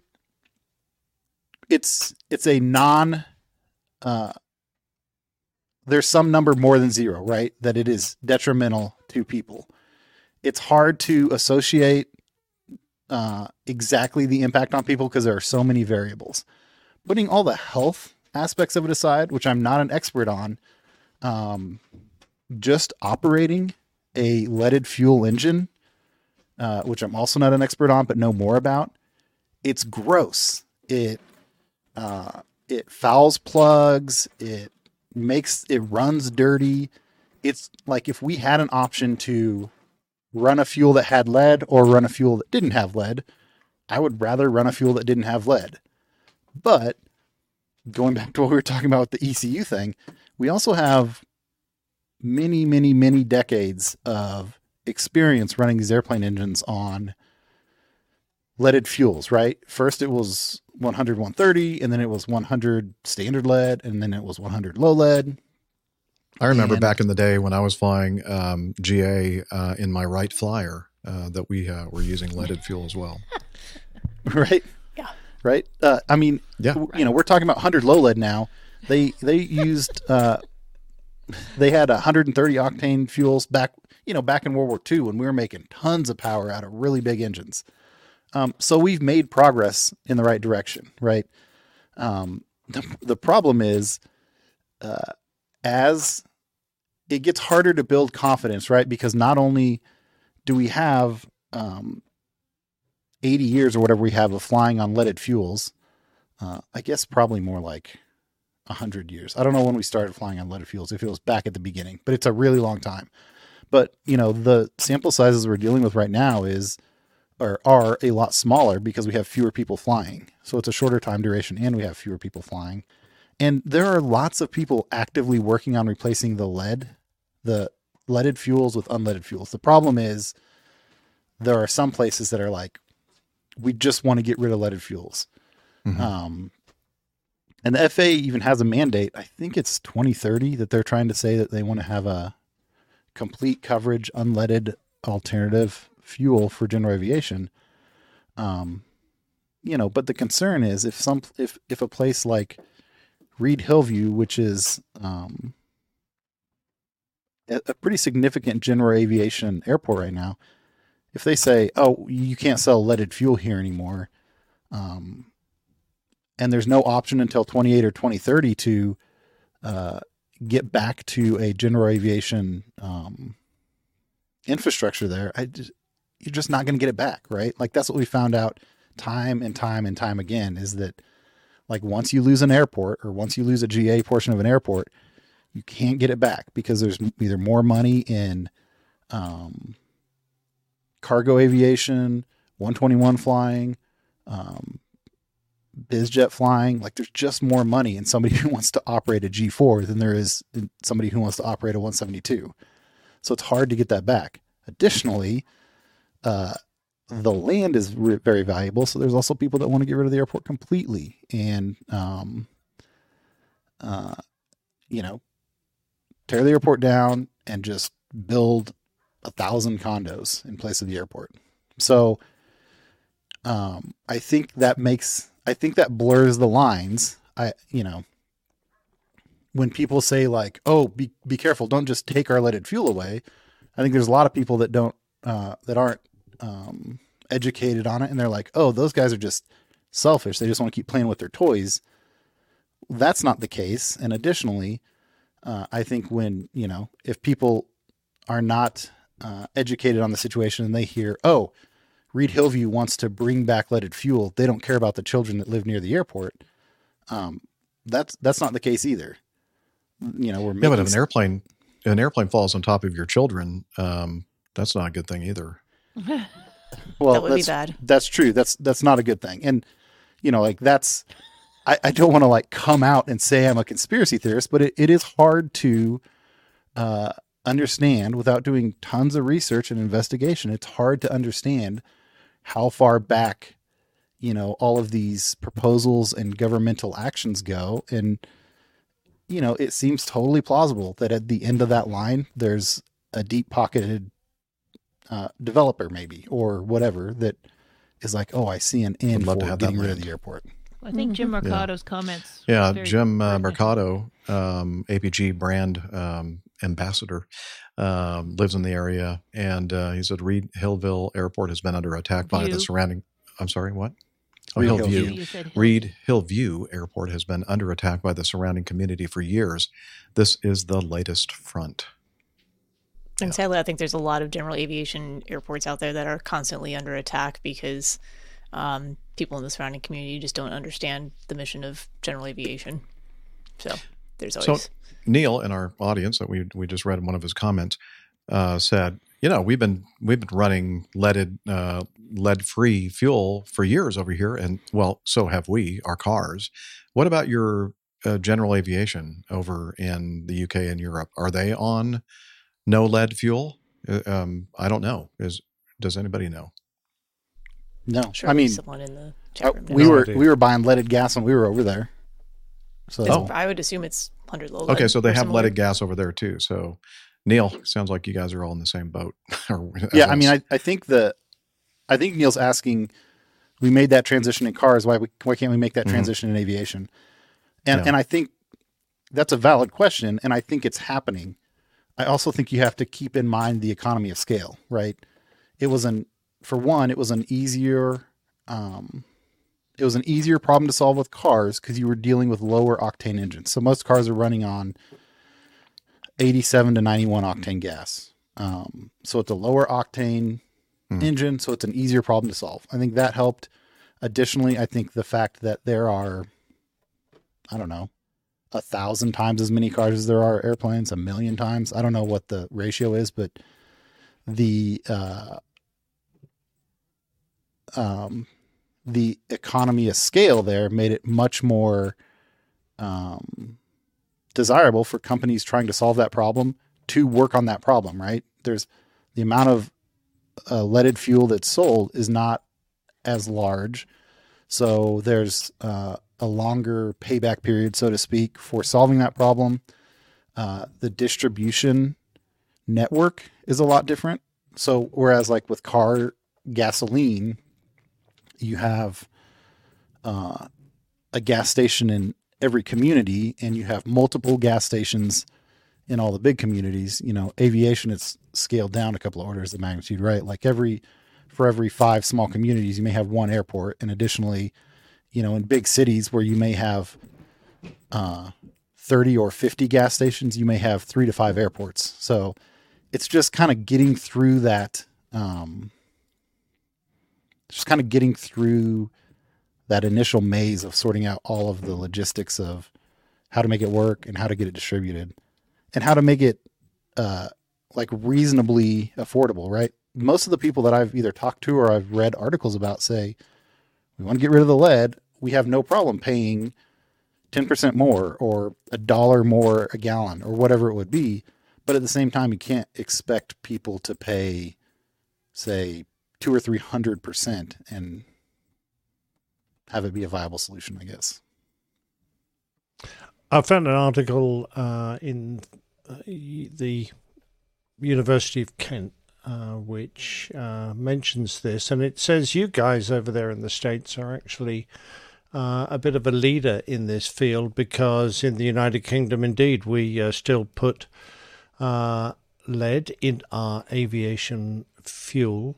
And they say this problem is recognized by the EPA in the United States. It's received little attention in the United Kingdom. So they're yahoos over there in the UK. We are indeed yahoos over here. And we find that the majority of aviation fuel sold in the UK is leaded. And there are 370,000 residences within 4 kilometers of a general aviation airport at risk from exposure to lead emissions. So, not an insignificant problem in a country with a large population, small area. True. Yeah, and going back to like the scaling issue, right, or the volume issue, everybody operates on 100 low lead right now. And in places like the UK, I don't think that there is enough of a market for airplane gas for a viable solution to be determined, to be created, right? Like a company, whether it costs $10 million or $100 million or whatever it's going to cost, it just seems like the United States is the most likely place for that to happen because we have so much general aviation activity over here. And then I suspect it'll like rapidly flow over to other parts of the world is how I would see that. Yeah. Ludger says there are STCs to run aircraft on unleaded fuel in Germany. Usually people take off and land on avgas in one tank and cruise on unleaded fuel in the other. Seems to work for them. That's true. The Luscombe that my dad has a STC to fly on unleaded gas, and you can operate it on car gas, which we've done. And that also goes back to the lead in the fuel, right? It fouls plugs. It causes valves to stick. I know a lot of guys with the little engines that don't need the lead. They'll mix car gas and avgas to lower the lead level even more to kind of minimize sticking valves. A lot of guys run car gas exclusively because the valves don't stick because there's no lead. I think there's only one manufacturer of tetraethyl lead in the world now. So that's another thing that makes people nervous that are running 100 low lead is if something happens to them. I think it's a UK company. I should have looked that up before we started talking about it, but they're always under attack from environmental organizations. And so there's some concern about if something happens to them and there's no viable means to get the tetraethyl lead element chain of the gets fuel. cut off. Yeah. Then how do we continue to do that? So I feel like it's important to keep the narrative in mind that everyone wants to solve this solution. It's not just that like pilots are saying, don't take away our leaded gas. And the city is saying, you can't fly with leaded fuel here, so we're kicking you out. It's just it's a hard problem we have to solve. Okay. All right. Well, let's get to know we'll us. keep our eyes and ears open for any updates regarding that in the future. And now it's time for us to go to Getting to Know Us. Yay. It's my favorite part of the show. Not everybody's cup of tea, though. I'll tell you that. It's Why did we receive some feedback about that? We did. Oh, okay. Should Are we going to read it on the show? Yes. Yeah. Absolutely. Yeah. When it's my turn to do specifically in this segment. Do you want me to start it then? Yeah, go. Okay. All right. Let's see here. Well, first, before I get to that, Tom Witherspoon first. Yes, I meant to mention this on an earlier previous episode. You recall my little road trip that I did last month, and on the way back, I stopped in a little bit east of Asheville and got to spend the night in the Witherspoons Airbnb, and also had the opportunity to have a wonderful dinner with Tom and his family, and one of his daughters, one of his twins. I think I also mentioned that she's very creative and she's a writer and an artist. And so she was, when we were after dinner and we were just having normal discussions, she was doing stuff on her iPad, drawing, I think it was an iPad, drawing some stuff. And it was the book cover for the NaNoWriMo competition. Anyway, Thomas sent this to me. He said, "Hi, Jeff. Since you were there when she started the design, I thought I'd share my proud Papa news that Sylvie's artwork was one of the chosen covers for the cover art contest." And there it is on the in the video. We're showing that. Awesome. Isn't that amazing? And she actually wrote the book that goes with this cover. Oh, yeah. Yeah, it's a very, very good job. So just wanted to make sure that I shared that with the community. And, I told him, I don't blame you for being a proud papa. That's awesome. That's our job, right? Yeah. Okay. So let's move on to this nice little piece of, now this is the interesting, maybe ironic thing. I'm covering this during the Getting to Know Us segment. So I'm not sure that the writer of this feedback is actually going to hear us read it and talk about it. So it says, "Jeff, I'm a newer listener. I only listen to about 75% of your content, but it's generally pretty good. I always skip over getting to know you. Listeners must like it or you wouldn't do it. But I think it's a little too self-serving. and not worthy of my limited podcast time. Just another unsolicited opinion, he says. I realize you can't cover everything, but if you didn't cover the PDX incident recently where 2 pilots and 1 air traffic controller all screwed up to one degree or another, I think you ought to revisit that one. Yeah, we did actually cover that one. Let's see, it was a fascinating confluence of issues leading to a dangerous situation. The incident where the wrong departing flight acknowledged the controller's instruction, the right flight missed the call, and the controller initially missed that the wrong aircraft responded. Yep. We recall that. There's a comment. What's that? I'm sorry. Neil I'm says, missing did opposing something? bases send this in? Oh, yeah. they may have. I wouldn't put it past them. No, Those they guys. wouldn't do that. And then, so he goes, that's all I got. I'm a double dinosaur, just for the record, old and seasoned, former private pilot, former PATCO controller, and worked BFL, which is Meadows Field in Bakersfield, back in the late 70s, early 80s. Bakersfield was at that... BFL? BFL. Yeah, that's the airport code for Bakersfield. Oh, okay. Bakersfield. Gotcha. Airport. Oh, So yeah. that yeah. is airport in Bakersfield is the I identifier. thought it was the job he did. Okay. Yeah, it was Big. big Yeah. effing lineman. Big Fanny. Serious. Bakersfield was, at that time, one of 3 remaining non-radar approach control facilities in the FAA's western region. That made for lots of stories and hair-raising situations, both in the winter when the Thule fog would set in for days at a time, as well as in the summer when we would accommodate dozens of training jet flights up from the LA basin in the waning days of the old GI Bill era, all conducting opposite direction approaches in VFR conditions. When we'd mix in the United and Hughes Air West traffic along with all the high performance guys, no one even gave consideration to stabilized approaches like they do now. Nothing crazier than instructing United 737 on downwind in the general aviation traffic pattern to turn a tight 2-mile base at the river at his best possible speed and cleared to land number 3 behind the 172. Something like that.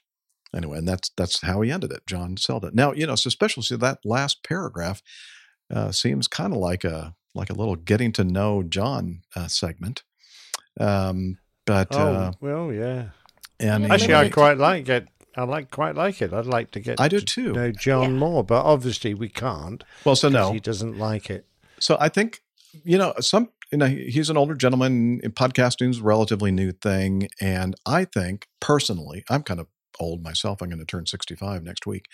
The thing I love about podcasting is that it's different from everything that we were used to in the past, as far as radio programming, television programming. All that stuff is all one way.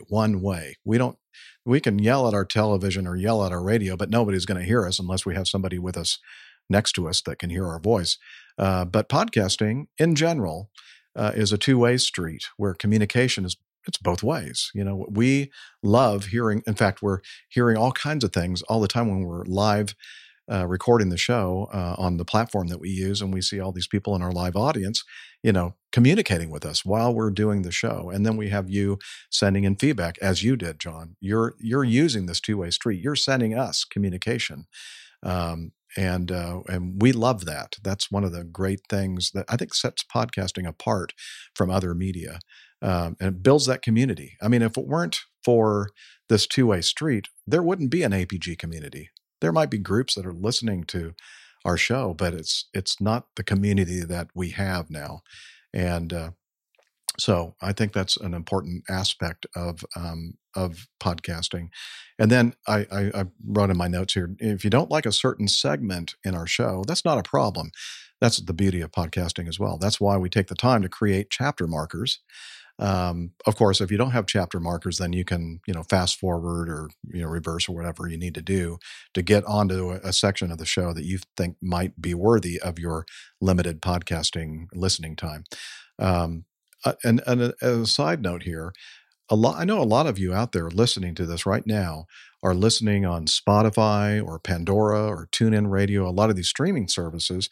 And sadly, they don't have the functionality of chapters and chapter markers and chapter marker images that we take a lot of time and effort to produce for people that are listening to our podcast on Apple Podcast, which kind of does a okay job with those things.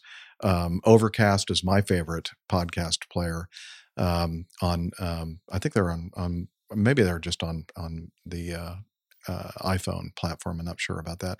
But anyway, there are a lot of great podcast players out there that will prominently show artwork when we're talking about it in the show. And as I said, I take the time, and Captain Nick takes the time to put these chapter images at the appropriate points when he's doing his plain tales for your convenience and enjoyment. And so if you are somebody who's listening via Spotify, Pandora, TuneIn, etc., you might consider getting one of these podcast players that support chapters, because I think Overcast is only iOS, Jeff. I'm sorry? Overcast is only iOS. Overcast is only iOS, but there are a lot of great. What's the other platform? I use Pocket Casts. It's pretty good. Pocket Casts. Pocket Cast is good. I use Pocket Cast before Overcast. That's another great one, and that's multi-platform, I believe. Yes. And anyway, there are a lot of good ones out there that fully support chapter markers. And so, like, maybe you agree with John, and you go, I like the news and I like the feedback, but I don't like the getting to know us segment. Well, all you have to do is just with your list of chapter markers, just look for the one that says feedback, and you can skip right to that. So that's again, I'd be interested to hear from you all out there, if you find that is something that you benefit from, or if it's just something that you didn't even know was going on, and markers, you really don't care. The chapter markers.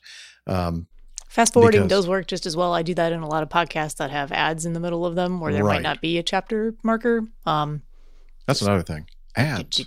Do you guys like ads in podcasts? I absolutely hate them. I really do. I mean, oh yeah. And I don't mind. So I don't mind when they put them all at the beginning or all at the end, because then it's easy to get through them. And I appreciate that a lot of this is their source of income, and it's a part of their source of income, and they need that for the support of what they're doing in the show for various reasons. Totally get that. Sometimes I listen to them because I'm like, oh, that's an interesting product. Maybe I do want to know more about it. But most of the time I just fast forward through all of that. And especially if it shows up in the middle of the show. It had been a long time since I'd heard or listened to Betty in the Sky. And I don't know, from the last time I listened to now, I mean, just a couple of days ago, I went, whoa, that thing's filled with all kinds of advertising in it. Good for her. She's making some money off her effort. We here tend to go for the value for value kind of method so we don't have advertisers at all. So we just rely on you, the listeners, to send us, contributions. And that way we keep the advertising down to like zero. And now if you're listening to something in some way of the show and you're actually hearing ads, let us know, because you're not supposed to be hearing ads. So I'd be curious to hear if that's something that is happening. And then finally, I wanted to say regarding this whole thing, if anyone out there knows how to integrate legacy chapter markers with Podcasting 2.0 chapter markers, this is for the tech guys out there, let me know. Contact me. Let me know how I can do both, because Podcasting 2.0 is a different set of podcast players out there that, from what I have experienced, don't see all the chapter markers that Nick and I are putting in there. You have to use like a different way of getting chapter markers in that. So anyway, you were saying something, Liz? No, I was going to say, I think you had some other feedback you wanted to mention from another listener. Oh yeah. Speaking of Spotify, I just want to make one quick point on that. Yeah. Mm-hmm. I think it's great that everyone has differing viewpoints. I also think it's super convenient for John that he can get over his so easily.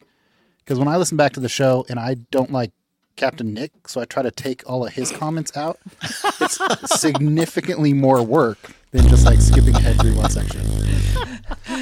I'm trying to train my AI to do it for me, but I haven't figured it out yet. I was going to say, and iHallbox has said when it becomes a 6-hour show, he might skip some chapters. I said I probably would too.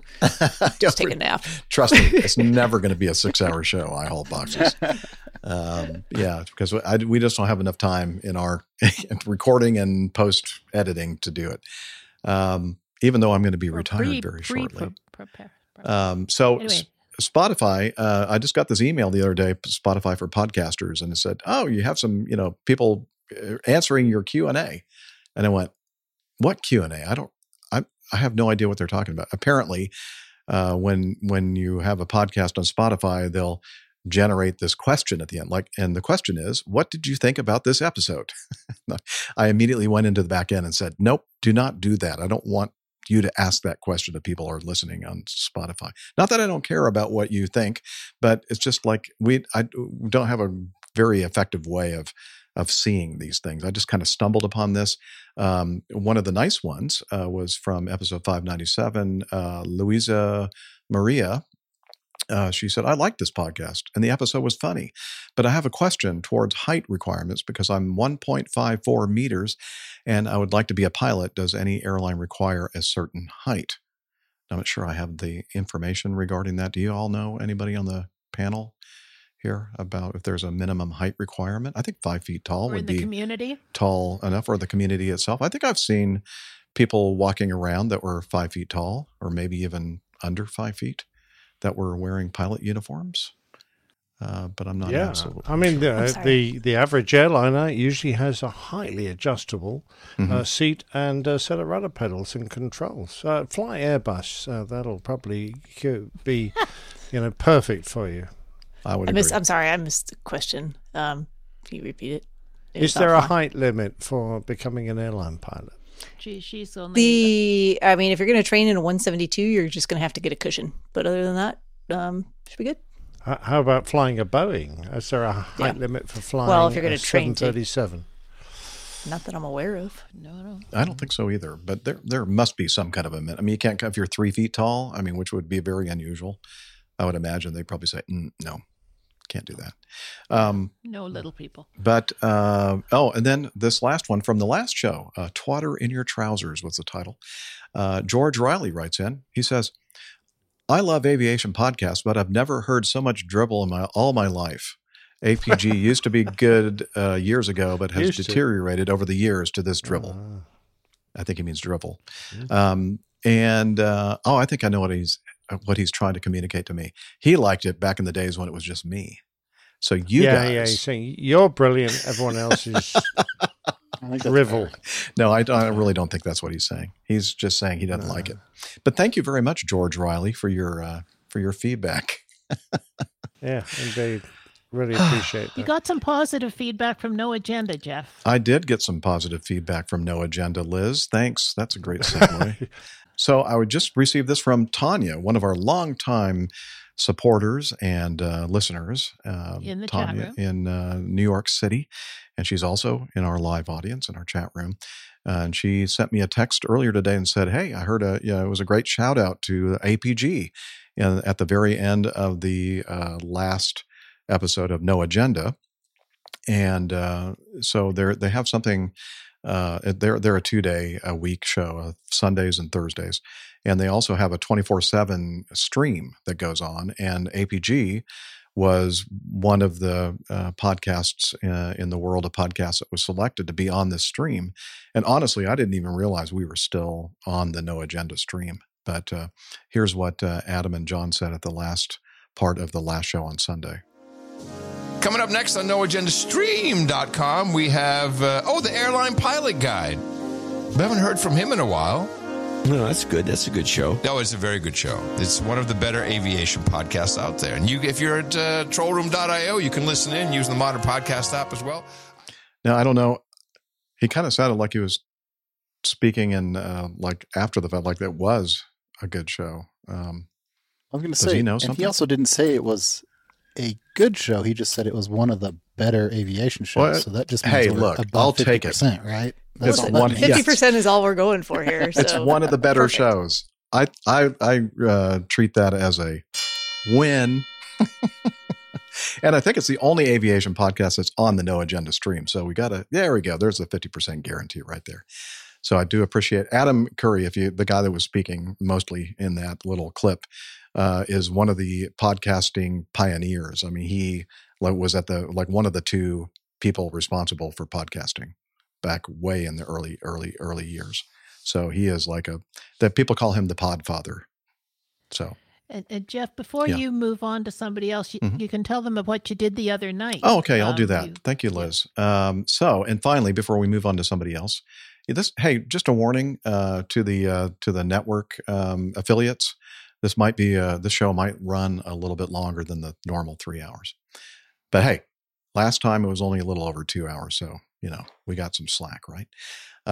So I received something from a communication from Greg Peterson. You'll remember Greg used to be one of our big ass fans. Now he's just a big fan. No big ass in there. That's a company that makes these big giant fans, if you're wondering, just to kind of keep this family safe. Family show, ladies and gentlemen. Family show. He is now working for an aerospace company that makes big engines and big jet engines. And big he's very ass fans. Happy. Well, I guess you could say they're big ass fans in a way. Anyway, he said he was going to be doing a business trip coming through Atlanta, going out to LA, and then coming back through Atlanta, back up to Cincinnati.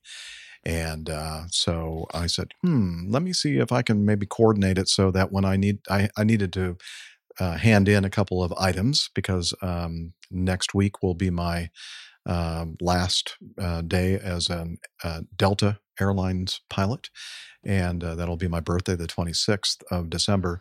And so I went in on Friday afternoon before everybody left the chief pilot's office and handed in my ID card, my Delta ID card, and my iPad, my EFB that they wanted back. I was kind of hoping I'd get to keep it, but they wouldn't let me keep it. And then they said, didn't you just have an anniversary? And I said, yeah. No, it's actually today. So the day of my 35th year anniversary 15th. or Deltaversary at Delta Airlines was that day, the 15th of December. I started in 15 December 88 and 15 December 2023 was 35 years. So they handed me this little box and I don't know, are you showing that right now, Liz? I'm good, putting it up now. Okay. I kind of opened up the little box there and it's a little lapel pin with three little chips of diamond. 3 diamonds? Wow. Well, yeah, it must be worth a fortune. I'm thinking. Absolutely. Got to For be at least 35 a carat years. there. Anyway. So I think that's solid gold, Jeff? No, Nick, it's not solid gold. Oh. No, it's just a cheap metal, gold-colored metal. I think. Maybe I'm wrong. Anyway, so 35 years and got this stupid T-shirt. All right. So that is, but anyway, Okay. The good part about that is that a couple hours later, I met Greg Peterson coming in to gate B23. And we had a nice, as he came off the airplane, I said, I'm inviting you, a formal invitation here to join me in my 35 Delta anniversary dinner.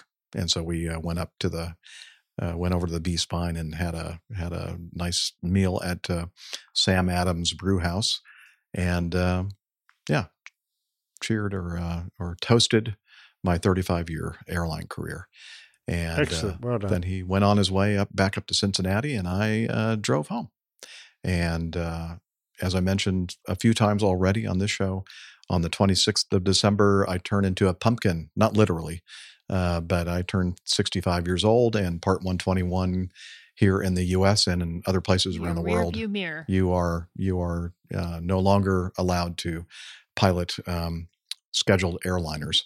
I could do other flying. I mentioned it in previous shows, but my decision not to do that. So there you go. That was a lot more than I usually talk about, and of course I did my normal singing as well. So. There you go. So who's next? Who wants to go Steph had next? to step away for a minute. She'll be back. Okay. Nick Camacho, would you like to tell us what you've been up to? Yeah. I don't remember if I was on. I don't think I was on the last show, but no. My over the last weekend, my wife and I traveled out to California for my company Christmas party. So Yeah, we were able to go out there for a few days, child-free, and see a bunch of our friends. Obviously, go to my work party. It's a nice thing that my company does. We have a handful of remote employees, and so they always fly in the remote employees and their spouses. But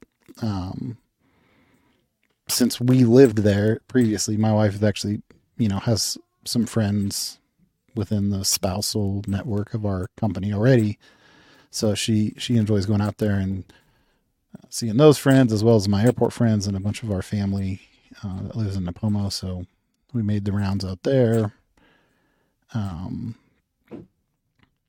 outside of that, I've just been at home working. We also, while we were out there, we got notification of a pretty significant program milestone, I guess I'd say, at work.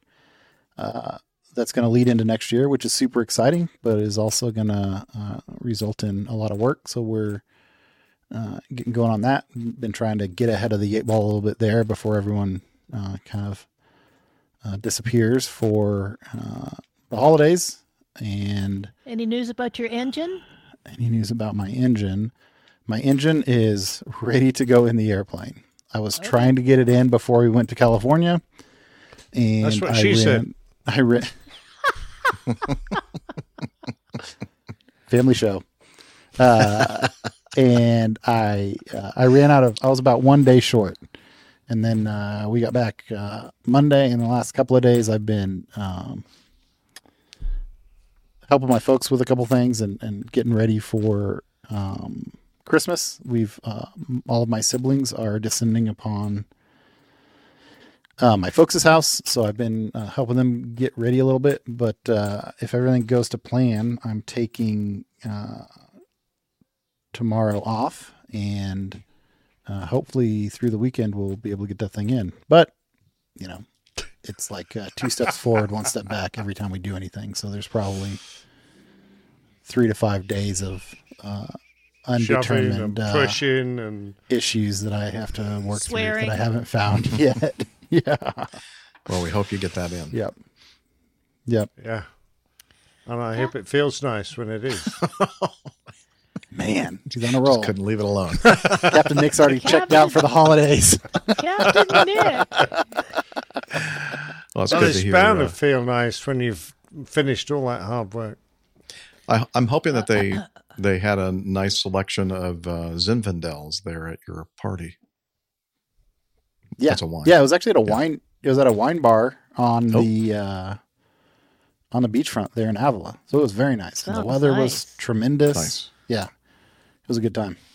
It's one of my favorite grapes. Captain Nick, what you been doing? Oh, is Liz actually speaking out loud, or no? She's just saying that to us in our little ears, but everybody's listening to the podcast can hear her.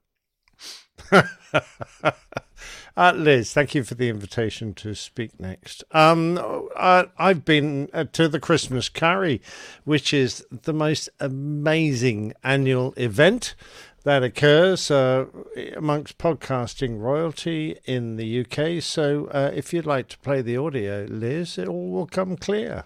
Or how about me? I can do it. Jeff's going to do okay, Jeff, off you go, mate. Yep, here we go. Jeff, hi, this is Nick, and we're at the the podcasting, I don't know, we're at the Spice Village, but this is the Christmas Curry of all the UK podcasters that mean anything. And of course, the king amongst us is Pilot Pip with his, smack on the nail every week, his fantastic podcast full of interest and fun. So first thing I'm going to do is hand you over to him, and he's going to tell you about what has been happening in his world. Hang on a sec, I'm just trying to untangle myself. Here we go. Hi, Pip. Oh, hi, Nick. Ho, ho, ho. Merry Christmas, everybody. Yeah, the UK's premier podcasts are all represented here. What's happened to ours? Well, as Al said slightly earlier, once our Patreon fund gets down to $20,000 or so, then we'll do another podcast. But until then, we're fat, dumb, and happy. So I'm going to pass it on, I guess. Bye. Here's Adam, my nemesis, my arch enemy. Have we started the quiz yet? But hi, everybody. Adam here. Is Jeff coming? Because you just said hello to Jeff. Jeff is coming. Okay, excellent. Fantastic. Okay, well, hello to everybody, and I hope everybody's getting ready for a good Christmas. Yeah, we just had a lovely meal here at Spice Village, which is quite near Heathrow, I think. Relatively central to all of us. And good conversation, good chat. And unfortunately, I'm sat opposite Pip, which was a rookie mistake. I should have been down the other end of the table. But, yeah, I've had a good evening so far. Hey, Jeff, this is Garrett. I met with Nick last spring. I got a lovely invite by Nick to come to this shindig, and I appreciate it. And Nick picked me up from the tube station in his lovely red car, and we zipped over here, and it was lovely. So I appreciate the opportunity, and I'll pass you on to Matt. Hi, Jeff, Matt from the A320 podcast. Always a pleasure to be part of Airline Pilot Guy. And as the others have said, fantastic meal, good curries, good company. And unfortunately, most of us being in the industry we're in aren't drinking. But those as lucky to retire as Captain Nick taken advantage of not having that restriction on their life. So Merry Christmas to everyone, and I'll hand you over to the wonderful gentleman whose eyes I'm staring into opposite. A very good morning, good afternoon, good evening, wherever you happen to be. Captain Al here.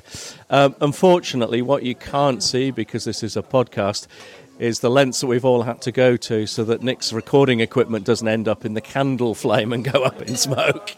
That's really been quite hilarious. So wherever you happen to be, and especially for those of you who happen to be working over your festive period on Christmas Day or on the 24th, if that's important to you, or on New Year's Eve, then we'll raise a glass to you for those of us who aren't working. But have a great Christmas, a happy New Year, and a safe, healthy and prosperous one. Ciao for now. Well, that's great. Thanks, everybody. It's been a lovely evening. We've had some great food. The restaurant is filling, so before everyone starts staring at us for shouting into microphones, I'm going to close up and thank Al, Matt, Garrett, Adam and Pip for a great evening. So nice to see you guys again. It doesn't happen often enough. Thanks very much indeed. Back to you in the studio, Jeff. Bye. Now, thank you, Nick. Now, I noticed that almost everybody in the photos were wearing APG hats, except Captain Nick. Absolutely. They're such devotees of the Airline Pilot Guy show. How come you didn't have yours on? I Were you believe embarrassed? I did. I just didn't take a selfie with it on. Okay. No, I was making good use of the extra hats that you left. You're just in tired the of us UK, of having to keep those over there at your house, aren't you? You're just trying to you're giving them to people on the street. You gave them out as party favors. It was Christmas, so those things cost me $20 a piece. Well, I'm sure they're all very grateful, and they're not going to use them to. Well, good. They're not going to misuse them, is what I should be saying. That's good. That was great. Lovely to see those guys. Al was working at 5 a.m. the next day, so we didn't stay up late. So it was a really nice evening as well. And good curry house too. Good food, big portions. Very impressed. Nice. Anyway, that has been my big event. That was kind of at the beginning of last week. Other than that, it's just been preparations for Christmas. And all I can really talk about now is perhaps the artwork. Is now a good time? Right. Well, we had a story about someone who was trying to smuggle a pair of otters in their trousers.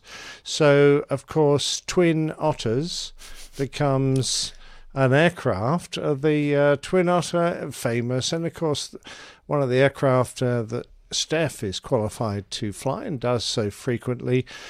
So we, of course, had to put a Twin Otter, or as they're nicknamed, a Twotter, into someone's trousers, which we managed to accomplish with a little help of Photoshop. And of course, while we're discussing putting otters in your trousers, we had to relate the old English habit of people in Yorkshire putting ferrets in their trousers, which is called ferret legging. And so we included a ferret that was just about to dive down into its owner's trousers. And there was another story involving a whale on a runway. If you haven't listened to the last show, you definitely, the runway happened to be on the beach, but it was very amusing to have it was a whale of a story. Whale it was a on deceased the runway. whale. Exactly right. Yeah. So how that whale got there led me to think that perhaps it was something that Douglas Adams would have thought up on his amazing book, Hitchhiker's Guide to the Galaxy, where due to the effects of the improbability drive, a whale and a bowl of petunias appeared in midair and fell towards the Earth. The whale didn't recognize the Earth and hoped it would be his friend. Sadly, it wasn't. And the bowl of petunias said, "Oh no, not again." And anyway, they both feature on this picture of the man with the twatter down his trousers on a beach. So 42. That was, yeah. Oh yeah, 42. The 42 is there. It is on the aeroplane. Uh-huh. Can you see 42 on the aeroplane? It's I just didn't on the other side of Zoom. it's not as it's just I see it. I do see it. And 42 is, of course, Steph, The answer to life, the universe, and everything. absolutely, as devised by the amazing, huge computer that the planet Earth turns out to be. So 42 is there, and there are is the show number. You've got to find the show number. And well done. Yeah, that was quite an easy one. I put it in a tag on his trousers, 598. So that was fun. That one that worked out quite well. Very nice. Excellent. Steffi, over to you. Steph, what have you been up to? Over to me. Sorry for stepping away. I may need to step away again. I promise I'm not making up excuses not to be on the show, but did want to congratulate Captain Jeff on how many years was it with Acme? 35. 35 years at Acme. So congratulations. Nice. Sorry, I stepped away while you were talking about that. Job. What have I been up to? I think I did managed to pop into the last show to give a little bit of an update on everything up to that point. So I think I'm caught up until then. I'll tell you about last weekend and this week, and a nice week for me. The physicians at my group take about 5 days off around the holiday, and either you take kind of the days around Christmas or the days around New Year's, and we split it up so that there's coverage on in all the offices. So this is my week to be off. So I was off yesterday, and I used that time to get my medical renewed. I paid a visit to my aviation medical examiner, and I'm good to go for another year with my second class medical. So good stuff. And then I kind of already alluded to last weekend. I did that wingsuit first jump course. We're really lucky where I have been flying skydivers. We have a lot of world-class folks there, and the gentleman who runs that course is wingsuiting champion in speed wingsuiting and all kinds of other disciplines, which I'll probably mess up if I try to remember all of them, but excellent instruction. Looking forward to new challenges and trying new things. Couple more days off here, so I'm just going to be doing stuff around the house. I don't have any real big plans. I feel like I do enough travel and other stuff throughout the year that during the holidays, sometimes I just like to lay low. So I'll be around the house, kind of. I know, right? I'm gonna make sure I've got things tidied up around here. Go through. I can't see it because I put it deliberately off camera, but I have a giant stack of papers from the mail over the past several months that I've just been letting accumulate on my desk. So I need to get through all of that, and just kind of reset for the new year. Very good. Mm-hmm. All right. I guess Coffee Fund. that concludes our getting to know us. Now, does Steph have to leave permanently now, or can you just ask her what she's doing? I can hear you, Liz. No, I don't have to leave. I actually don't entirely know what's going on. I will let you know if I do have to. Okay, got it. Thank you. In the interest of letting everyone know, I'm got a text from my father that makes me suspicious that he was involved in a motor vehicle collision, and I don't have any details. So, but it sounds like he's okay as far as I can tell. But it is my vehicle. Oh, which one? It's a Subaru. Oh no. Yeah, I have no details. Oh no. Oh no. Well, if you need to go, just. I will let you know. Okay. You know, he's an adult, and it sounds like he's fine, so he can figure out how to manage that. And I don't know how much assistance I can be for something that's done, and we'll figure it out. So. Okay. Well, hopefully it's just a little tiny fender bender. Who knows? Yeah. I don't know. But I mean, I was talking about at the beginning of the show, running late, like traffic has just been awful and people just seem to have turned into the worst drivers ever. So most important thing is everyone's okay, I hope. So good. Yeah. All right. Well, I think now it would be a good time for us to talk about our coffee fund. Jeff Smith, the jingle master. Johnny, how much more coffee? No thanks. Sings this, the APG coffee. I love Java Jive. I love the APG community. Coffee and tea and the Java in me. A cup, a cup, a cup, a cup, a cup. Oh yeah, the Coffee Fund. We don't have quite as much as the Plane Safety Podcast, 20,000 and up. But we collect a little bit of money to help offset some of the costs of doing the show, buy equipment for our hosts, etc., and the occasional meetups here and there around the world, and a couple different ways that you can contribute to our show. One is the Coffee Fund Classic method, which is essentially basically set up for one-time donations. Or one-offs, I like to call them. We do have some recurring contributors to the Coffee Fund Classic method, and we do appreciate all of you, your continued support. The other way to support us financially is to become a patron via patreon.com, and that's where you pledge a certain amount per episode. And we have a new producer, Warren Dixon, is the producer level. Thank you very much, Warren, for joining Patreon and becoming a patron of our show. And we have some feedback from Warren. Hopefully we'll get to shortly. And so if you want to learn more about how you can be part of this wonderful group of people, head over to airlinepilotguy.com/coffee. You'll be glad you did, and we will too.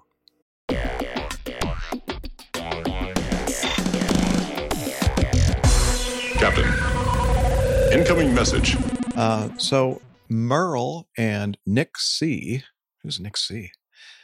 Sent us some, so let's just say Merle sent us some feedback. The littlest Air Force planes. And Merle says, take a look at these little aircraft. The claimed top speed for the second C-130 is either a typo or deeply concerning. This is from military.com. This first article, the Air Force's most adorable aircraft. Every U.S. military aviation enthusiast has a favorite aircraft, whether they know it or not. Is it the ever-agile F-16 Fighting Falcon, the aggressively belligerent A-10 Thunderbolt II, the uber-expensive F-35 Lightning II, or how about the hulking C-130 Hercules, or the workhorse C-17 Globemaster III? You may spend time arguing over the various capabilities of each of these mighty airframes, but there's one thing most people will agree on. No aircraft is more adorable than those that make up the Air Force's patchwork fleet of miniature aircraft. Seriously. Aww. Just look at these things. Aren't they just freaking adorable? They may not fly, but what they lack in airworthiness, they almost certainly make up for in preciousness. And we hope in recruiting value, as that's how they're most often deployed around the United States. Let's take a look at these dainty aircraft, shall we? Who added that in there? Nick That was Anderson, a BD-10, wasn't it? Did you put that in there? No, I didn't. But it's a very sweet little airplane. It didn't just say dainty. Someone thinking added a little extra to that word. Somebody added the dash. That's the opposite end of the spectrum from where Greg used to work. Exactly. Anyway, I don't know what you guys are showing right now on the you're showing. It's the C1. Oh, okay. Sorry, the C-17. C-17. Yeah. It's the C-17. Well, this first part of the article, I'm not going to read the entire thing. We'll have it in the show notes for you, as the mini C-130. And now when we say mini, I mean, these are big enough for people to actually climb inside. And, So I'm actually really sad that I missed this event this year now, but I'm sure you'll get to what it Oh, really? was. Well, the thing that was concerning, and Merle mentioned in his feedback, was this article talks about the mini, one of the mini C-130s operated by Kentucky Air National Guard's 123rd Airlift Wing, it can hit speeds of up to 120 miles per hour. Wow. Yeah, that's a typo. If you go down to that little segment below it. Right, I put that in there. Powered by a 27 horsepower motor and can reach speeds of 20 miles an hour.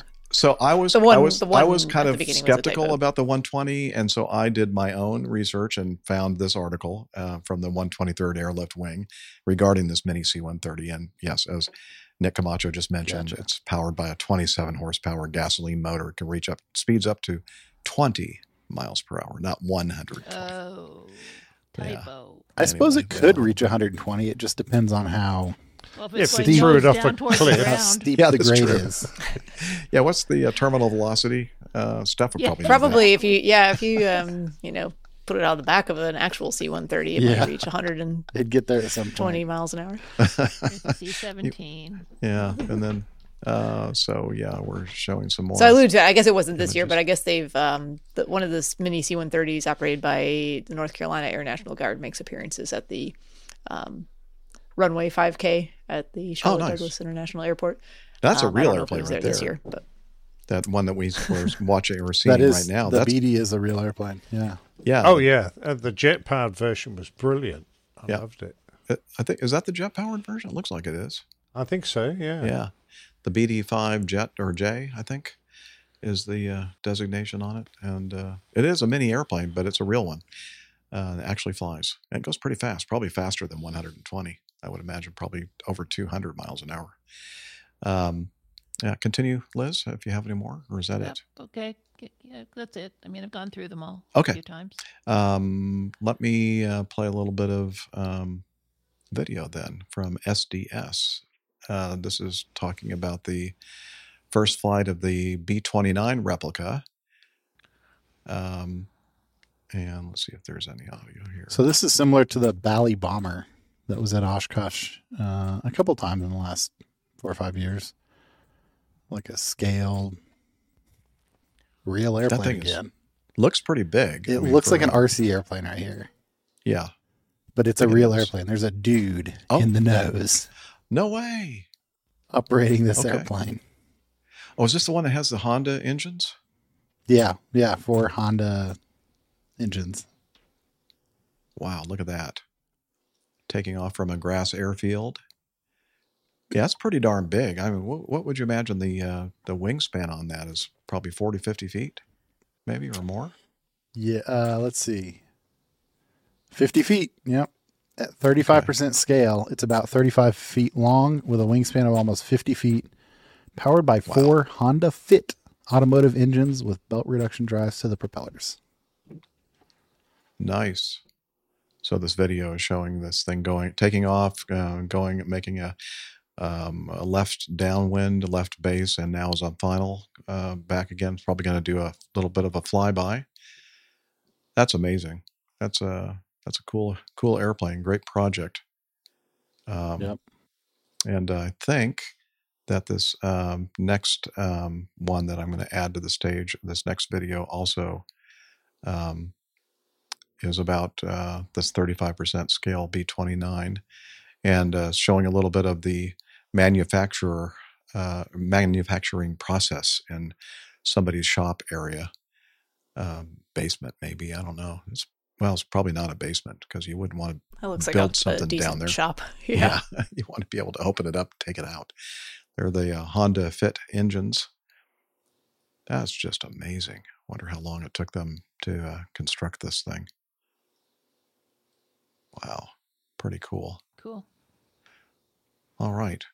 Well, we're going to have a link to all the articles and images and videos in our show notes if you want to dive into that. Thank you, Merle, for sending in that feedback. We do appreciate it. Anything else to say, Camacho, before we move on to anything else? Yeah, that's an interesting comment from Tim Van Ram. I didn't put it up, but Tim Van Ram in our live audience, kind of ironic. Yeah, we don't hear you, Camacho. Kind of ironic to have Japanese engines in a B-29 as Colonel Tibbetts' plane, the Enola Gay, was a B-29. Yeah, you forgot an apostrophe there, Tim. That's minus 10. Okay. Now, Camacho, did you want to say anything? We saw your mouth moving, but we didn't hear anything. No, I just said Tim Van Ram made a comment. Okay. yeah, he put up Tim's comment.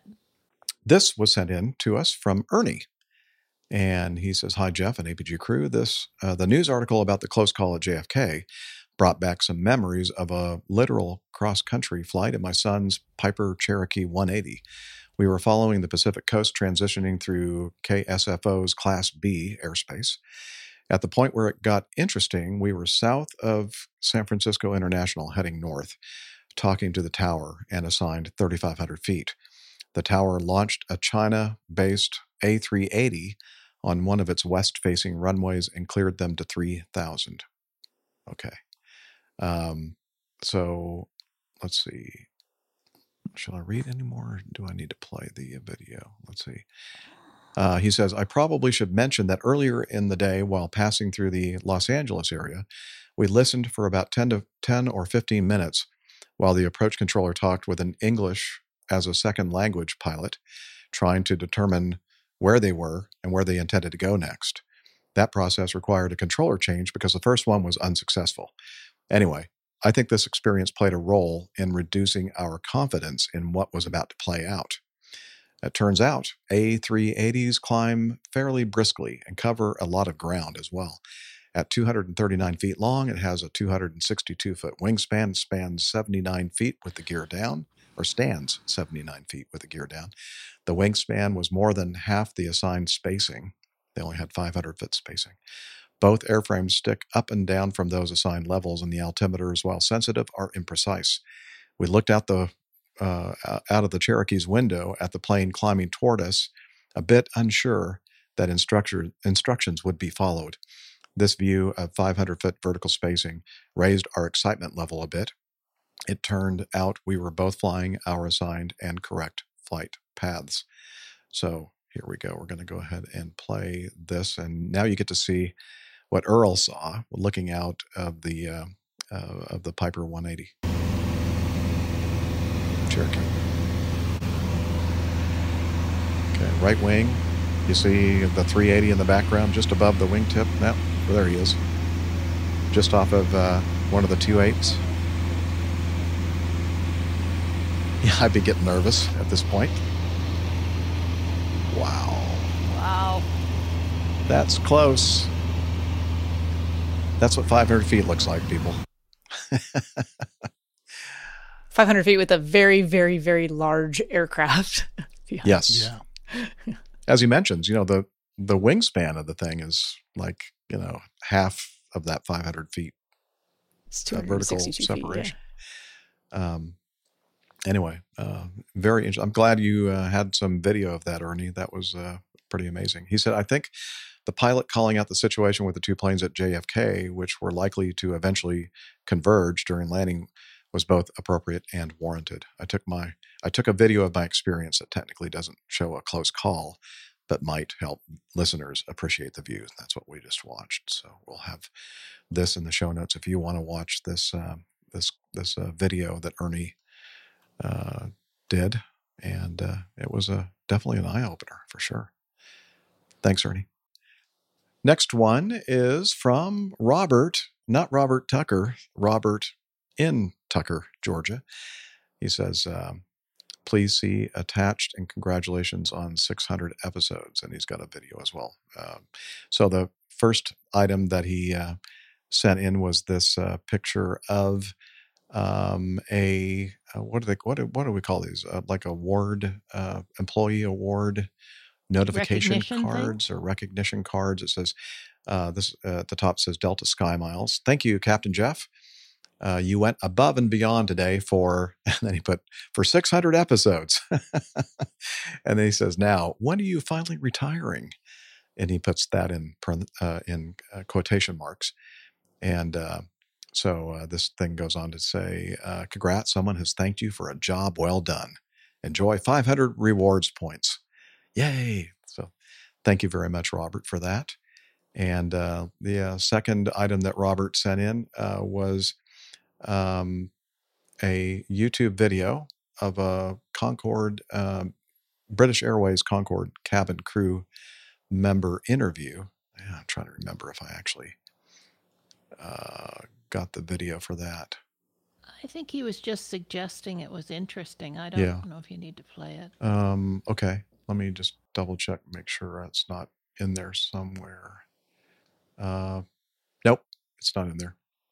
So, Robert's sharing this with all of us, crew and community. He said, I thought I would share this with you if you haven't seen it. Around the 15.00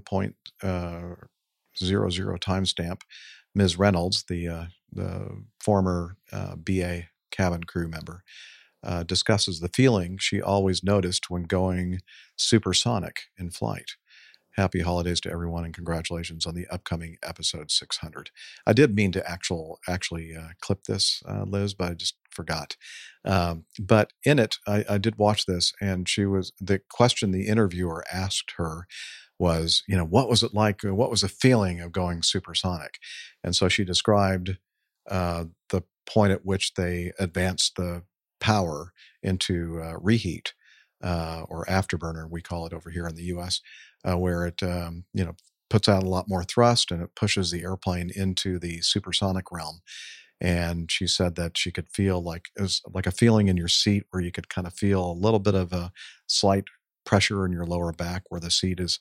You're doing that little bit of burst of acceleration there.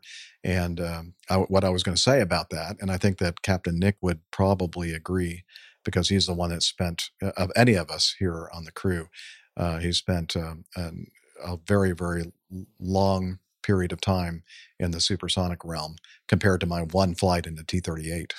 That was the one and only time I ever went supersonic. But I would bet that the sensation that she is describing, Nick, is probably not the supersonic flight aspect of it, but just the engines going into reheat. Yeah, it's just the increase in thrust. So the feeling of going supersonic is a complete non-event. I mean, the aircraft is designed to do it. There's no reaction from the aircraft. There's no real change in feel until you are fully supersonic. It's just a flicker on the Mach meter as it goes right up to Mach 1.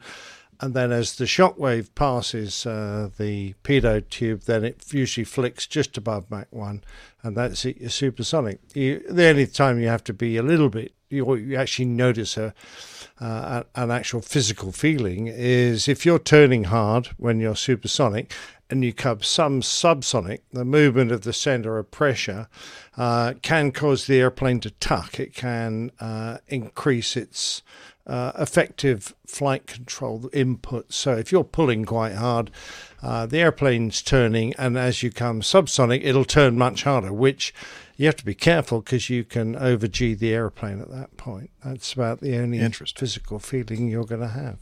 That, it kind of is, in my mind, somewhat similar, and especially pronounced on the Boeing 727, is that if you're in a turn and you extend the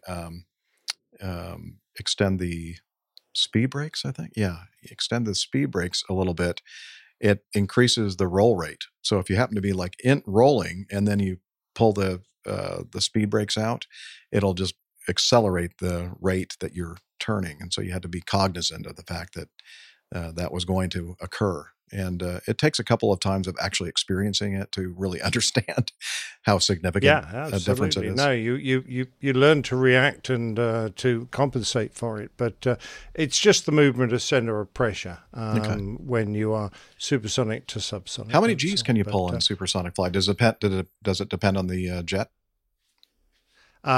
No, it depends on the effectiveness of the tailplane, because once you're supersonic, you can put the stick usually back into your guts and you won't get much more than 4 or 5 Gs because the tailplane has become less effective.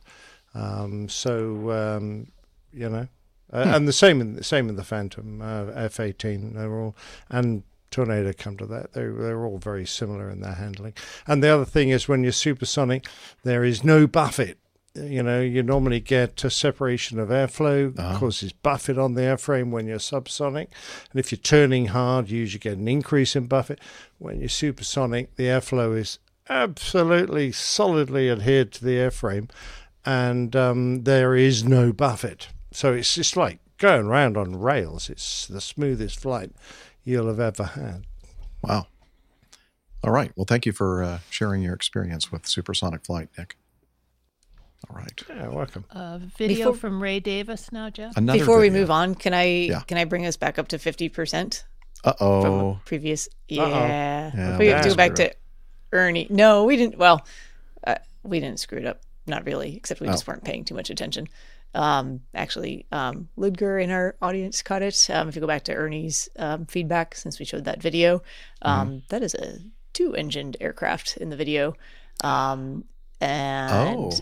Yes. So he actually titled his video "Boeing 777 Departing SFO." That's true. The title was wrong. That's what I thought too. Yeah. And then I was a little confused when I was reading it. They said A380. I didn't watch the video very closely, and then I went back and watched it again. again. I wasn't really paying close attention either. Yeah, there was a video. It was in my little tiny inset screen. That's my excuse.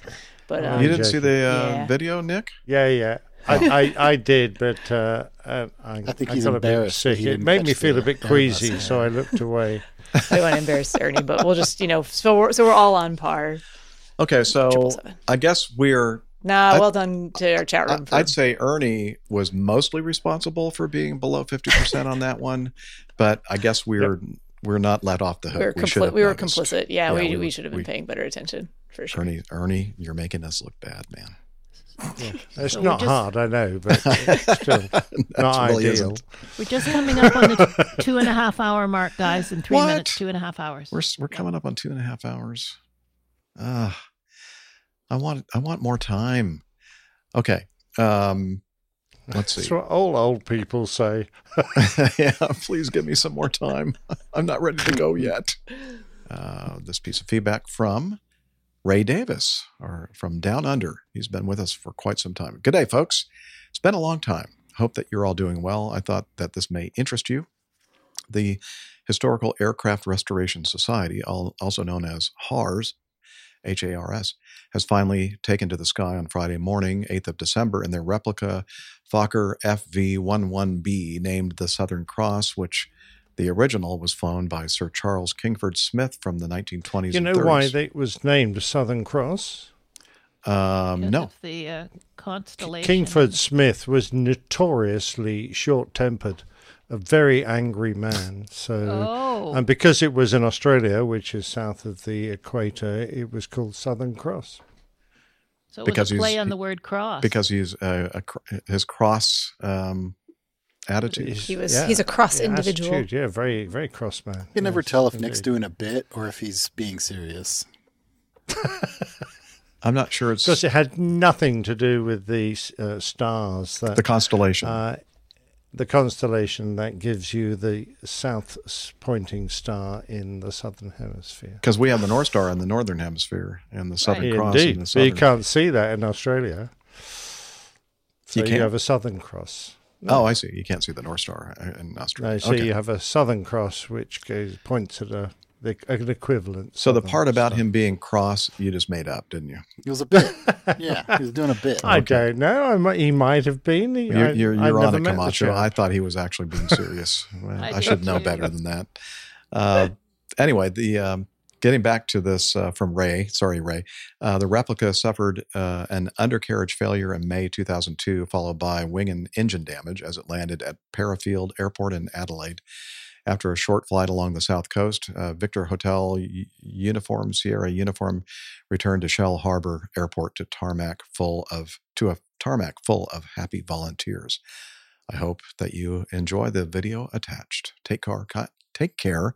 Kindest regards, Ray Davis. I'm having trouble speaking all of a sudden. Well, not all of a sudden. I've had this problem for quite some time, actually.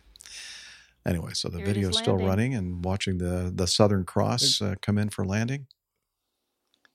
Very nice. Rolled it on.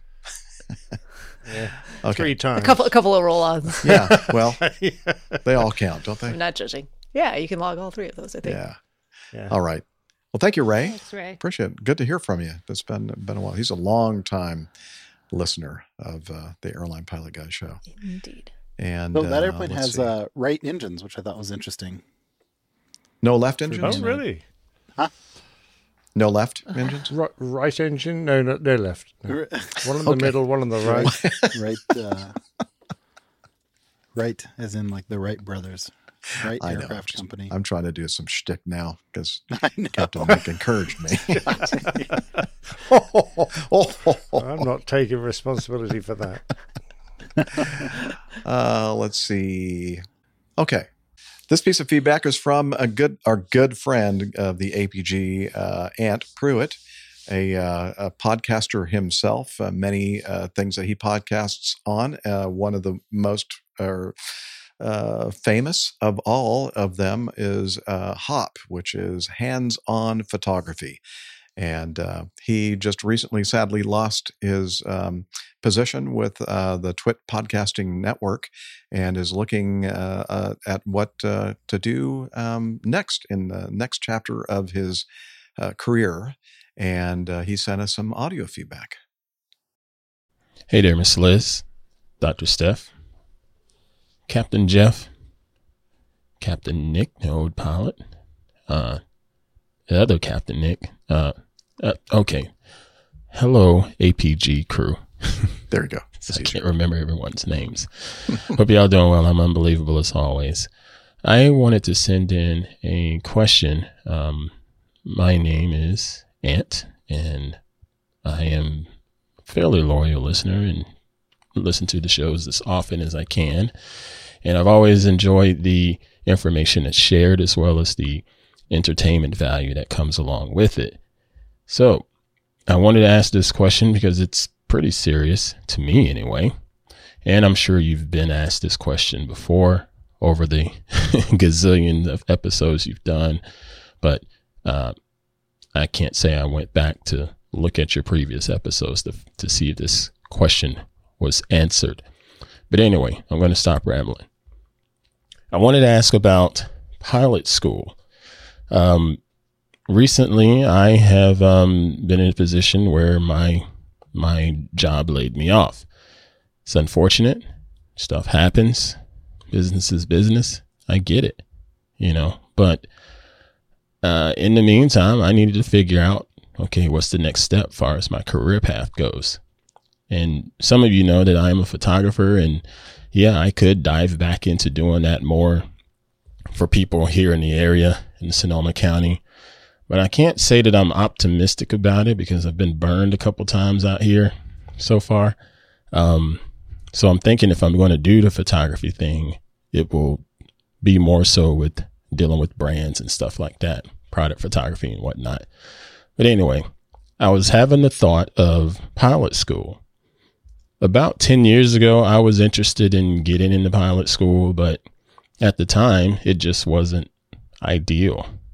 First off, because my boys, hard-headed boys, they were too young.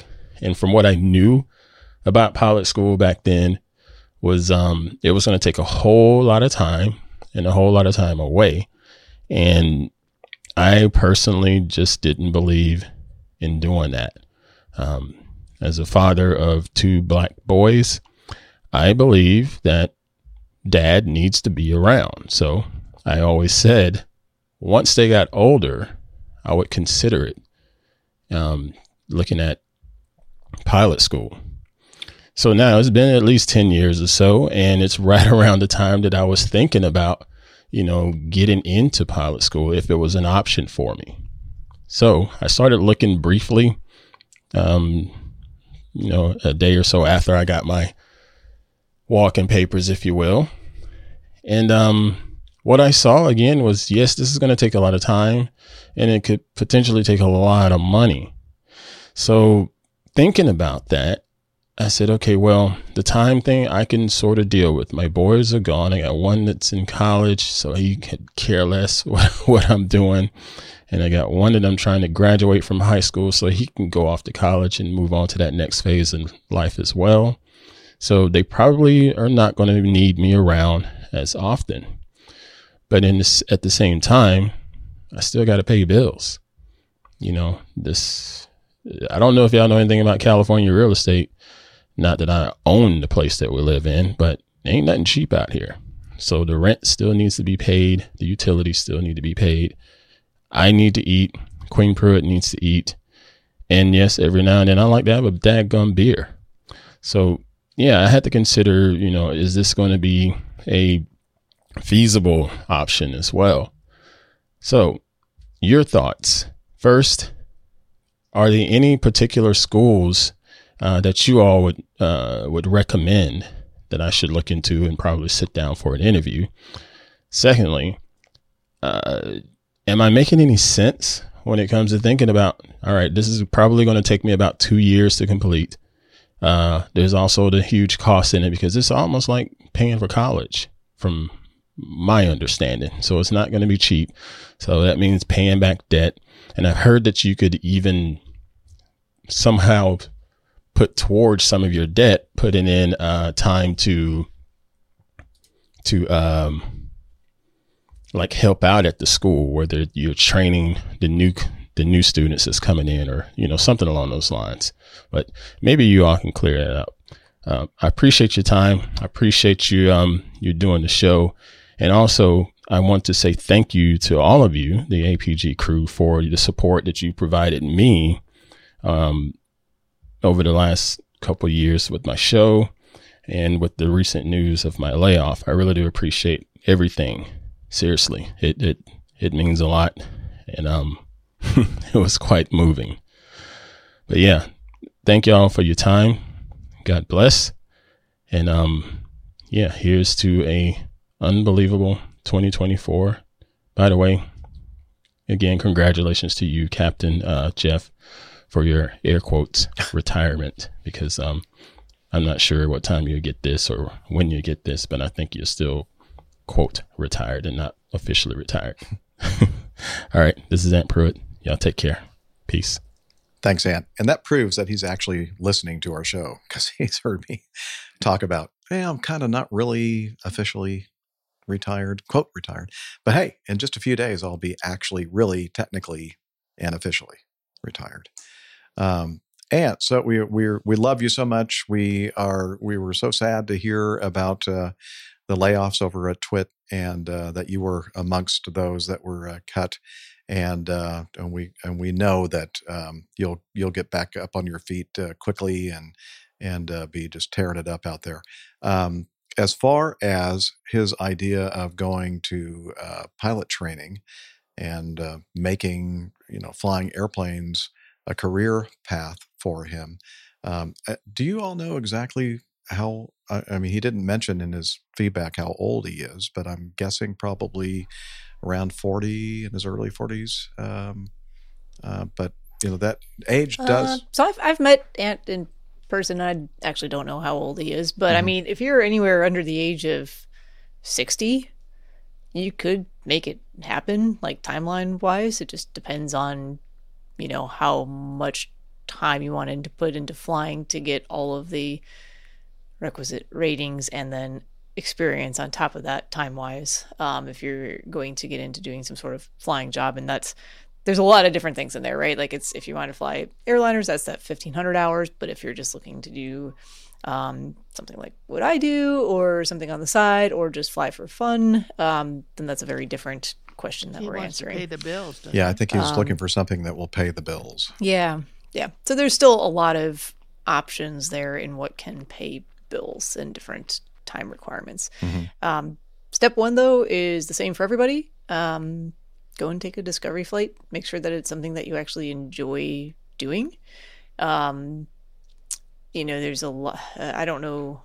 I can't speak much to flight schools in California, but there's a couple different pathways towards doing that in the United States. There's flight school under Part 61 regulations, and then under Part 141. Just my simplified way of explaining that is Part 61 is like your homeschooling option, and Part 141 is a much more structured in-class, going all the time. That's going to be your full-time job, is to do school and flight training and like a formal curriculum, kind of a formal curriculum. They come with slightly different hour requirements, which are actually kind of negligible, and most people are going to do more than that anyway to get to their ratings and certificates. Some of it comes down to how you learn best and what your resources are. I did all of my private pilot training while I was working full time. So, and I happened to get into flying through a friend who was a flight instructor. So doing Part 61 was kind of a no-brainer for me. I could fly with the instructor when it worked out for our mutual schedules. And, he knew quite a bit about my background and learning style already. So it was easy to come up with a individualized study plan for all the ground school portion of things.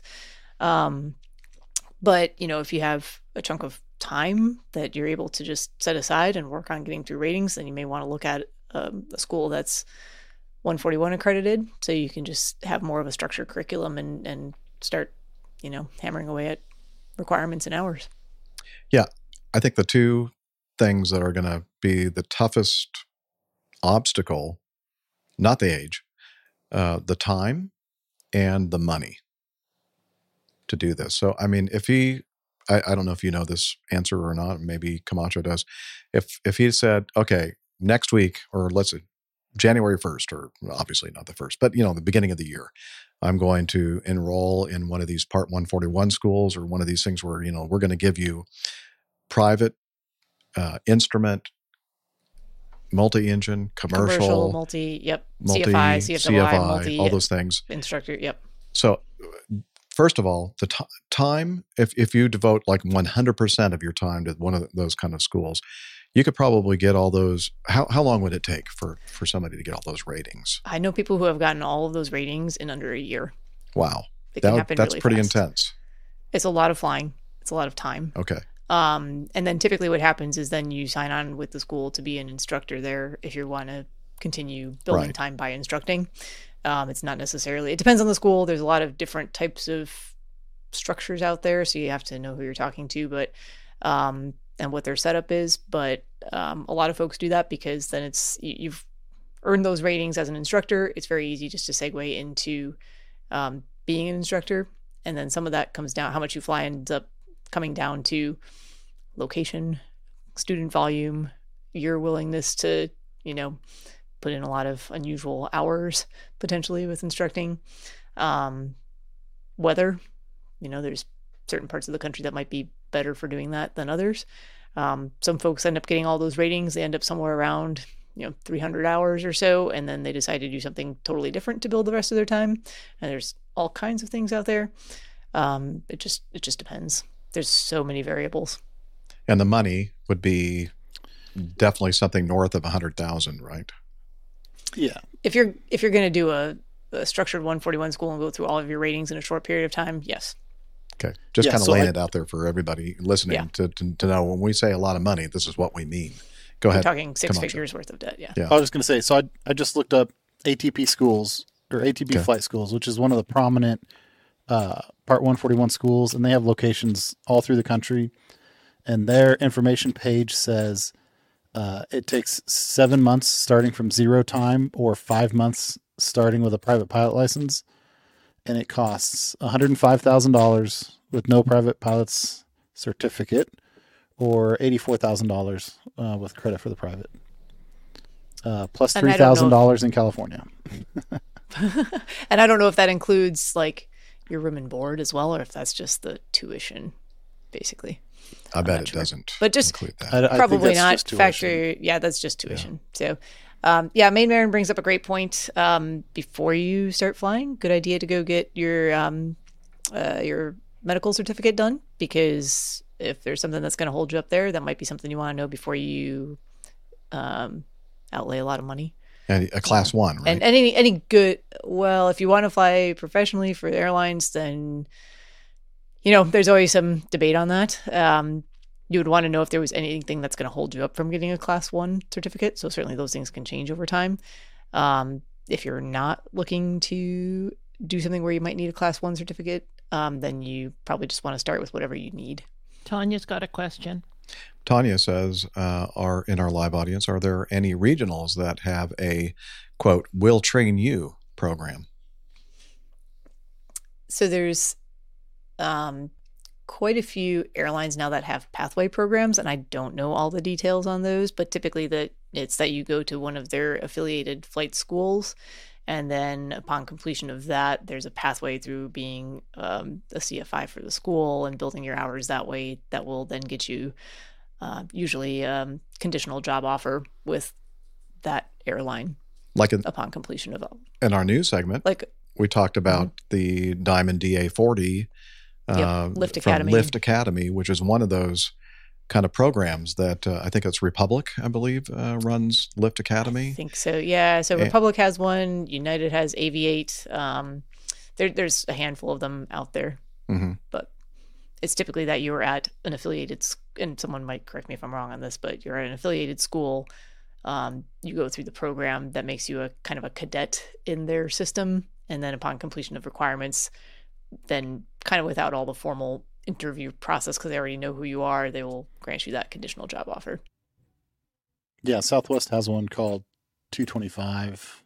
Yeah, there's a number of them. Yeah, JetBlue has one, I think. Yeah.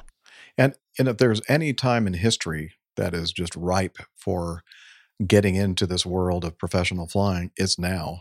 It still is. And not sure how long that'll be, but it'll probably be for some time. Hiring has slowed down a little bit, but it's not going to stop anytime soon. Yeah, It's not going to stop. There's kind of just been a shift where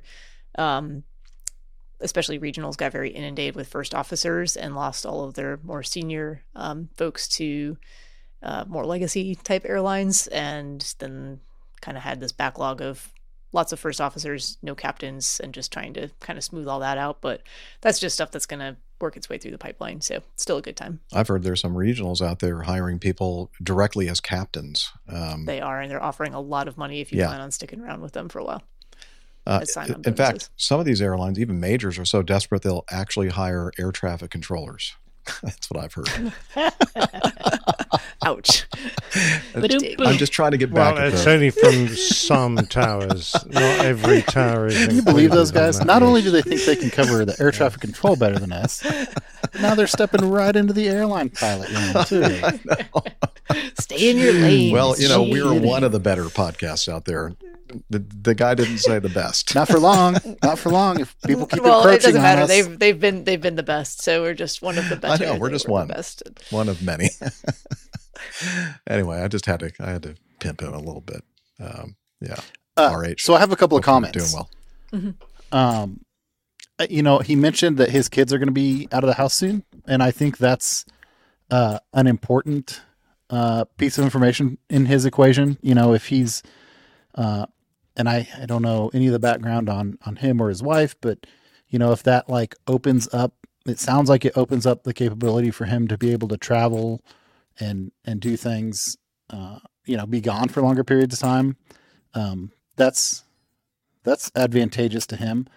But I think I don't know how salary scales are going to change in the next, taking a wild guess, if he's 45 or a person who's 45, right? They basically have 20 years to fly for a 121. So there is some level of, algebra that you can do from just a mathematical standpoint, right? You can go out and do research and say, it's going to cost me X amount of dollars to get all the training that I need to get. And then once I spend that much money, I can make approximately this much money a year for 20 years. Well, it'll take them a couple years to do the training. So, factor all that in, but you should be able to make a reasonably educated mathematical guess at how all the pay stuff works out. But there are ancillary factors like being away from home or where you're based and that sort of thing.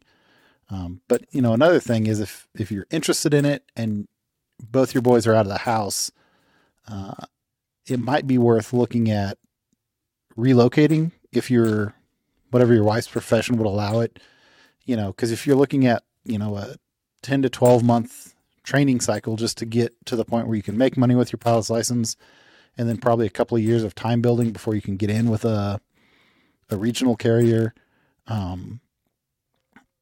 If you're not tied to the Bay Area, that might be one way to make it more feasible is to, relocate to an area where cost of living is much more,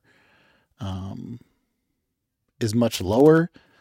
Additionally, if you go somewhere like Arizona, I think that basically, if you go anywhere but the Bay Area, I think the training will be a lot easier because you'll be able to fly a lot more often. The weather's going to be much more favorable. Yeah, when you look at the training volume, there's a huge training volume in both Arizona and Florida, and that's because they can run 10 hours a day, 365 days a year, whereas places like San Francisco and in the north, you're hampered for large portions of the year with weather. So I think those are a couple of additional aspects to look at.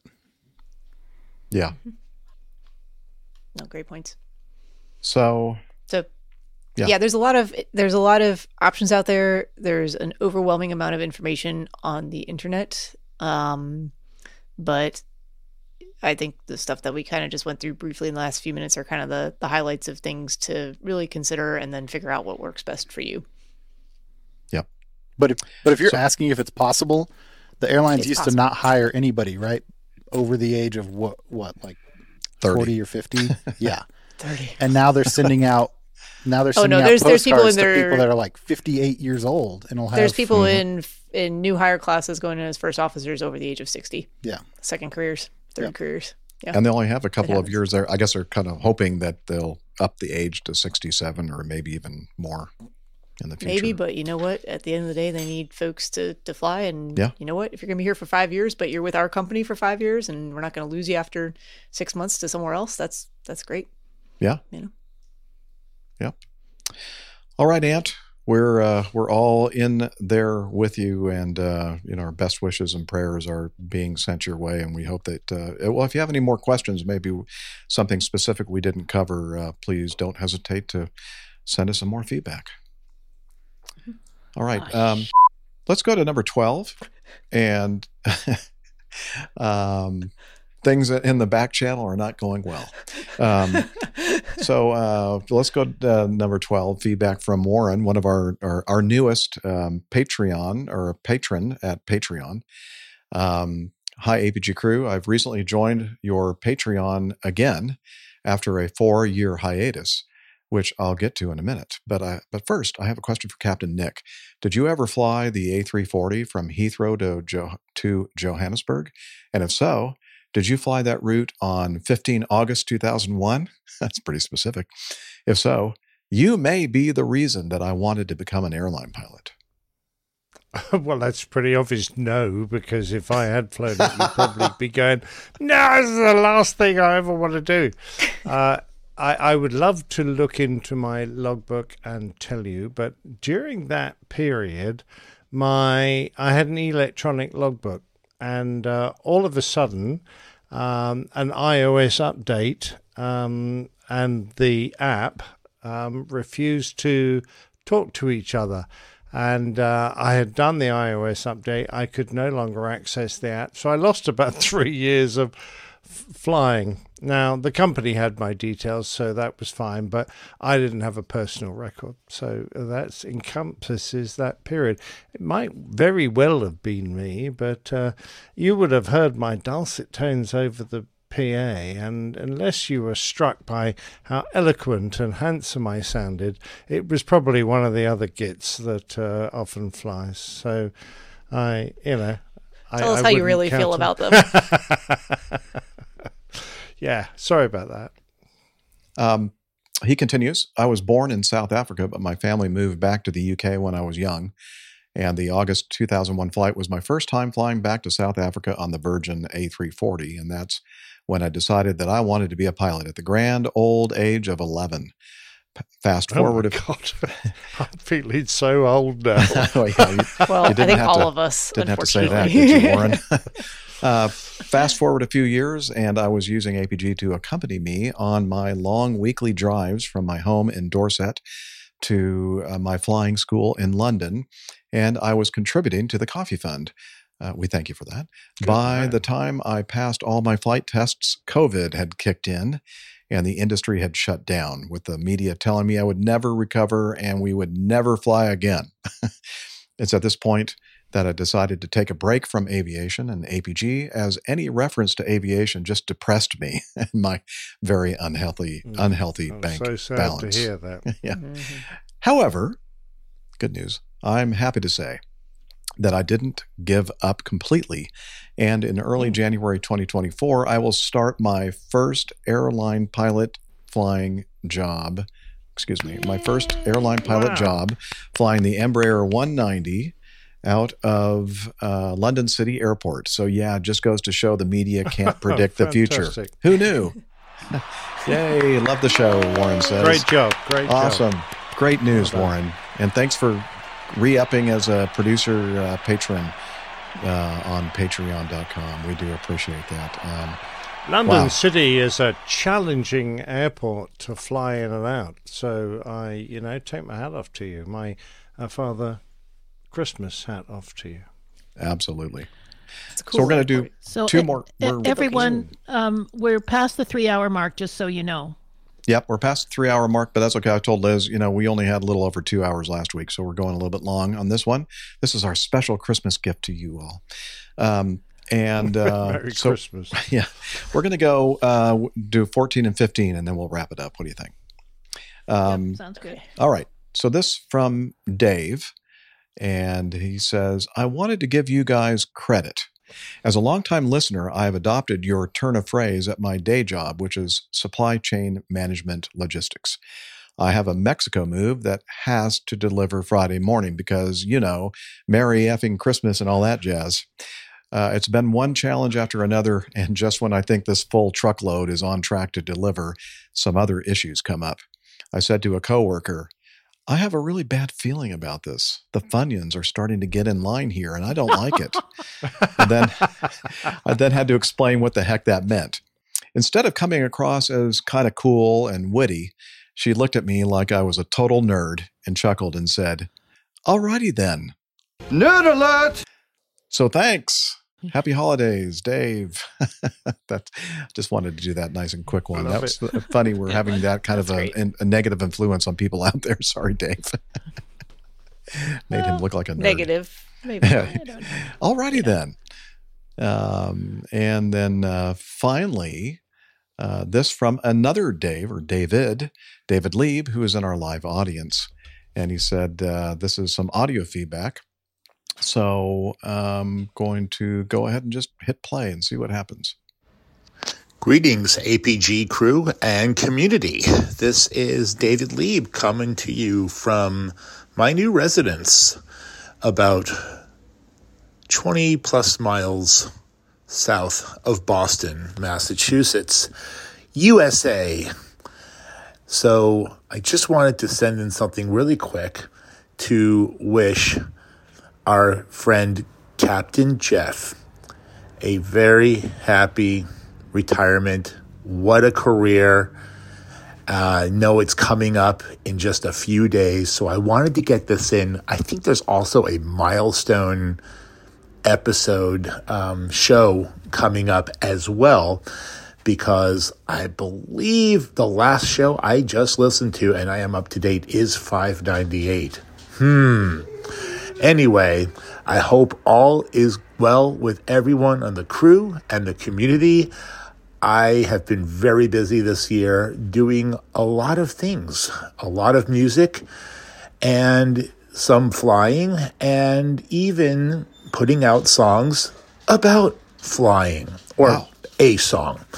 More on that later. I do not want to hog up the airwaves with a lengthy message at this point. I just wanted to get this quick one in, and before the next show, or definitely before 600. So always thinking about you guys on the crew and the community. I'm listening intently. I just haven't been able to jump on live that much lately. So hopefully I will soon, and I'm definitely planning on it for 600. Take good care, everybody, and we shall all see each other and chat soon. Looking forward to next year's meetup whenever that happens. Cheers, y'all. Thank you, David. Yeah, we love you too.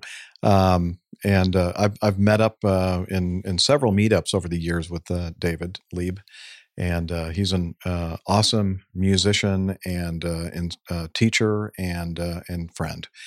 So thank you for the well wishes. And you're right, milestone. I just mentioned it earlier in the show. 35 years, just a couple of days ago, coming up on real retirement here next week on the 26th. And he's right. There is a big milestone episode coming up, and that's going to be next week sometime, episode 600. So thanks for the well wishes, sir. He said, I had a much longer message ready to go, but I'll save that for the new year. He said, I'm sure things are getting extra busy over there in APG land, especially with show 600 just around the corner.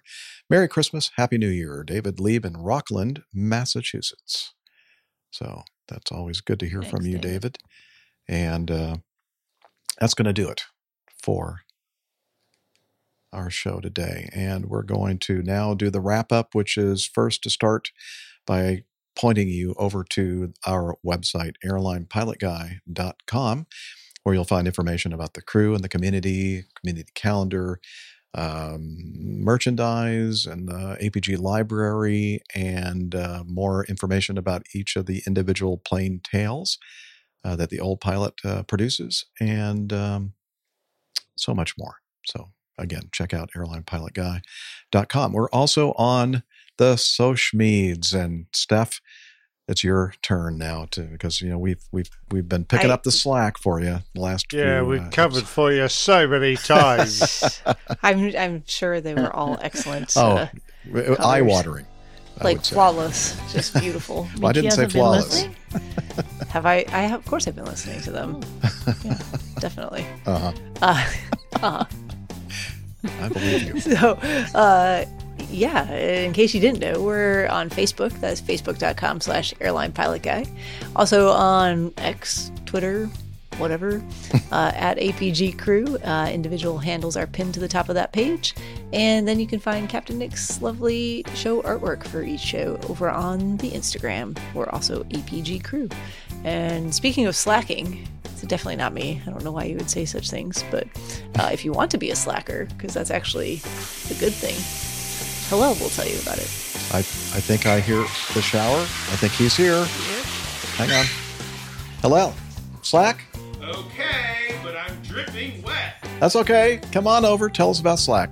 APG listeners, please join us on our Slack team. Slack is a communication, coordination, and sharing platform that works on your mobile, laptop, or browser.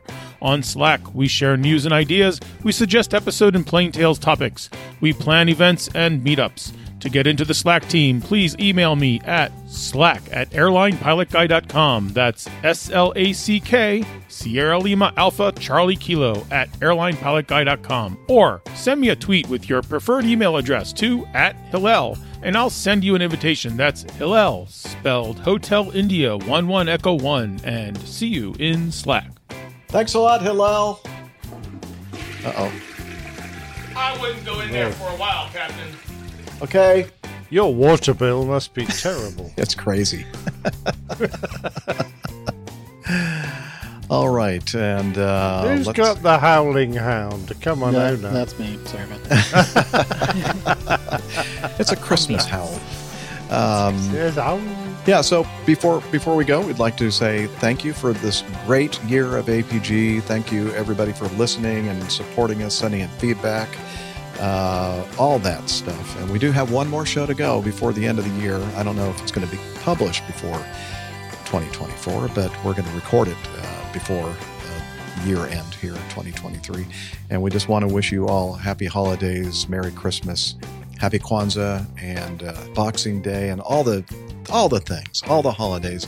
Festivus, I think, is coming up here pretty quick as well. The 23rd. It's the holiday for the rest of us. Mark your calendars. We also want to thank, before we go, our producer, Liz. Thanks for all the great hard work you do before, during, and after the show. Yeah, brilliant. Well done, Liz. And I want to personally thank all of my hosts, co-hosts, and all the work and time that they put in the show. And I love you guys.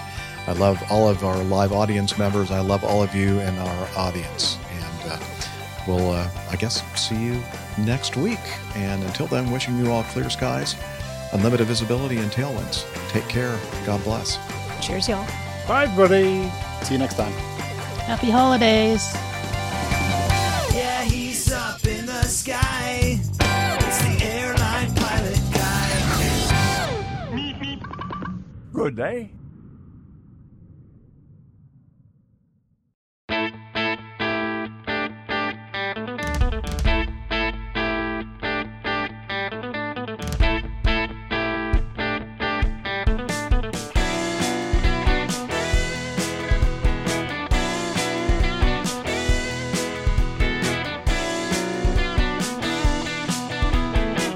I used to be such a good pilot till I started APG.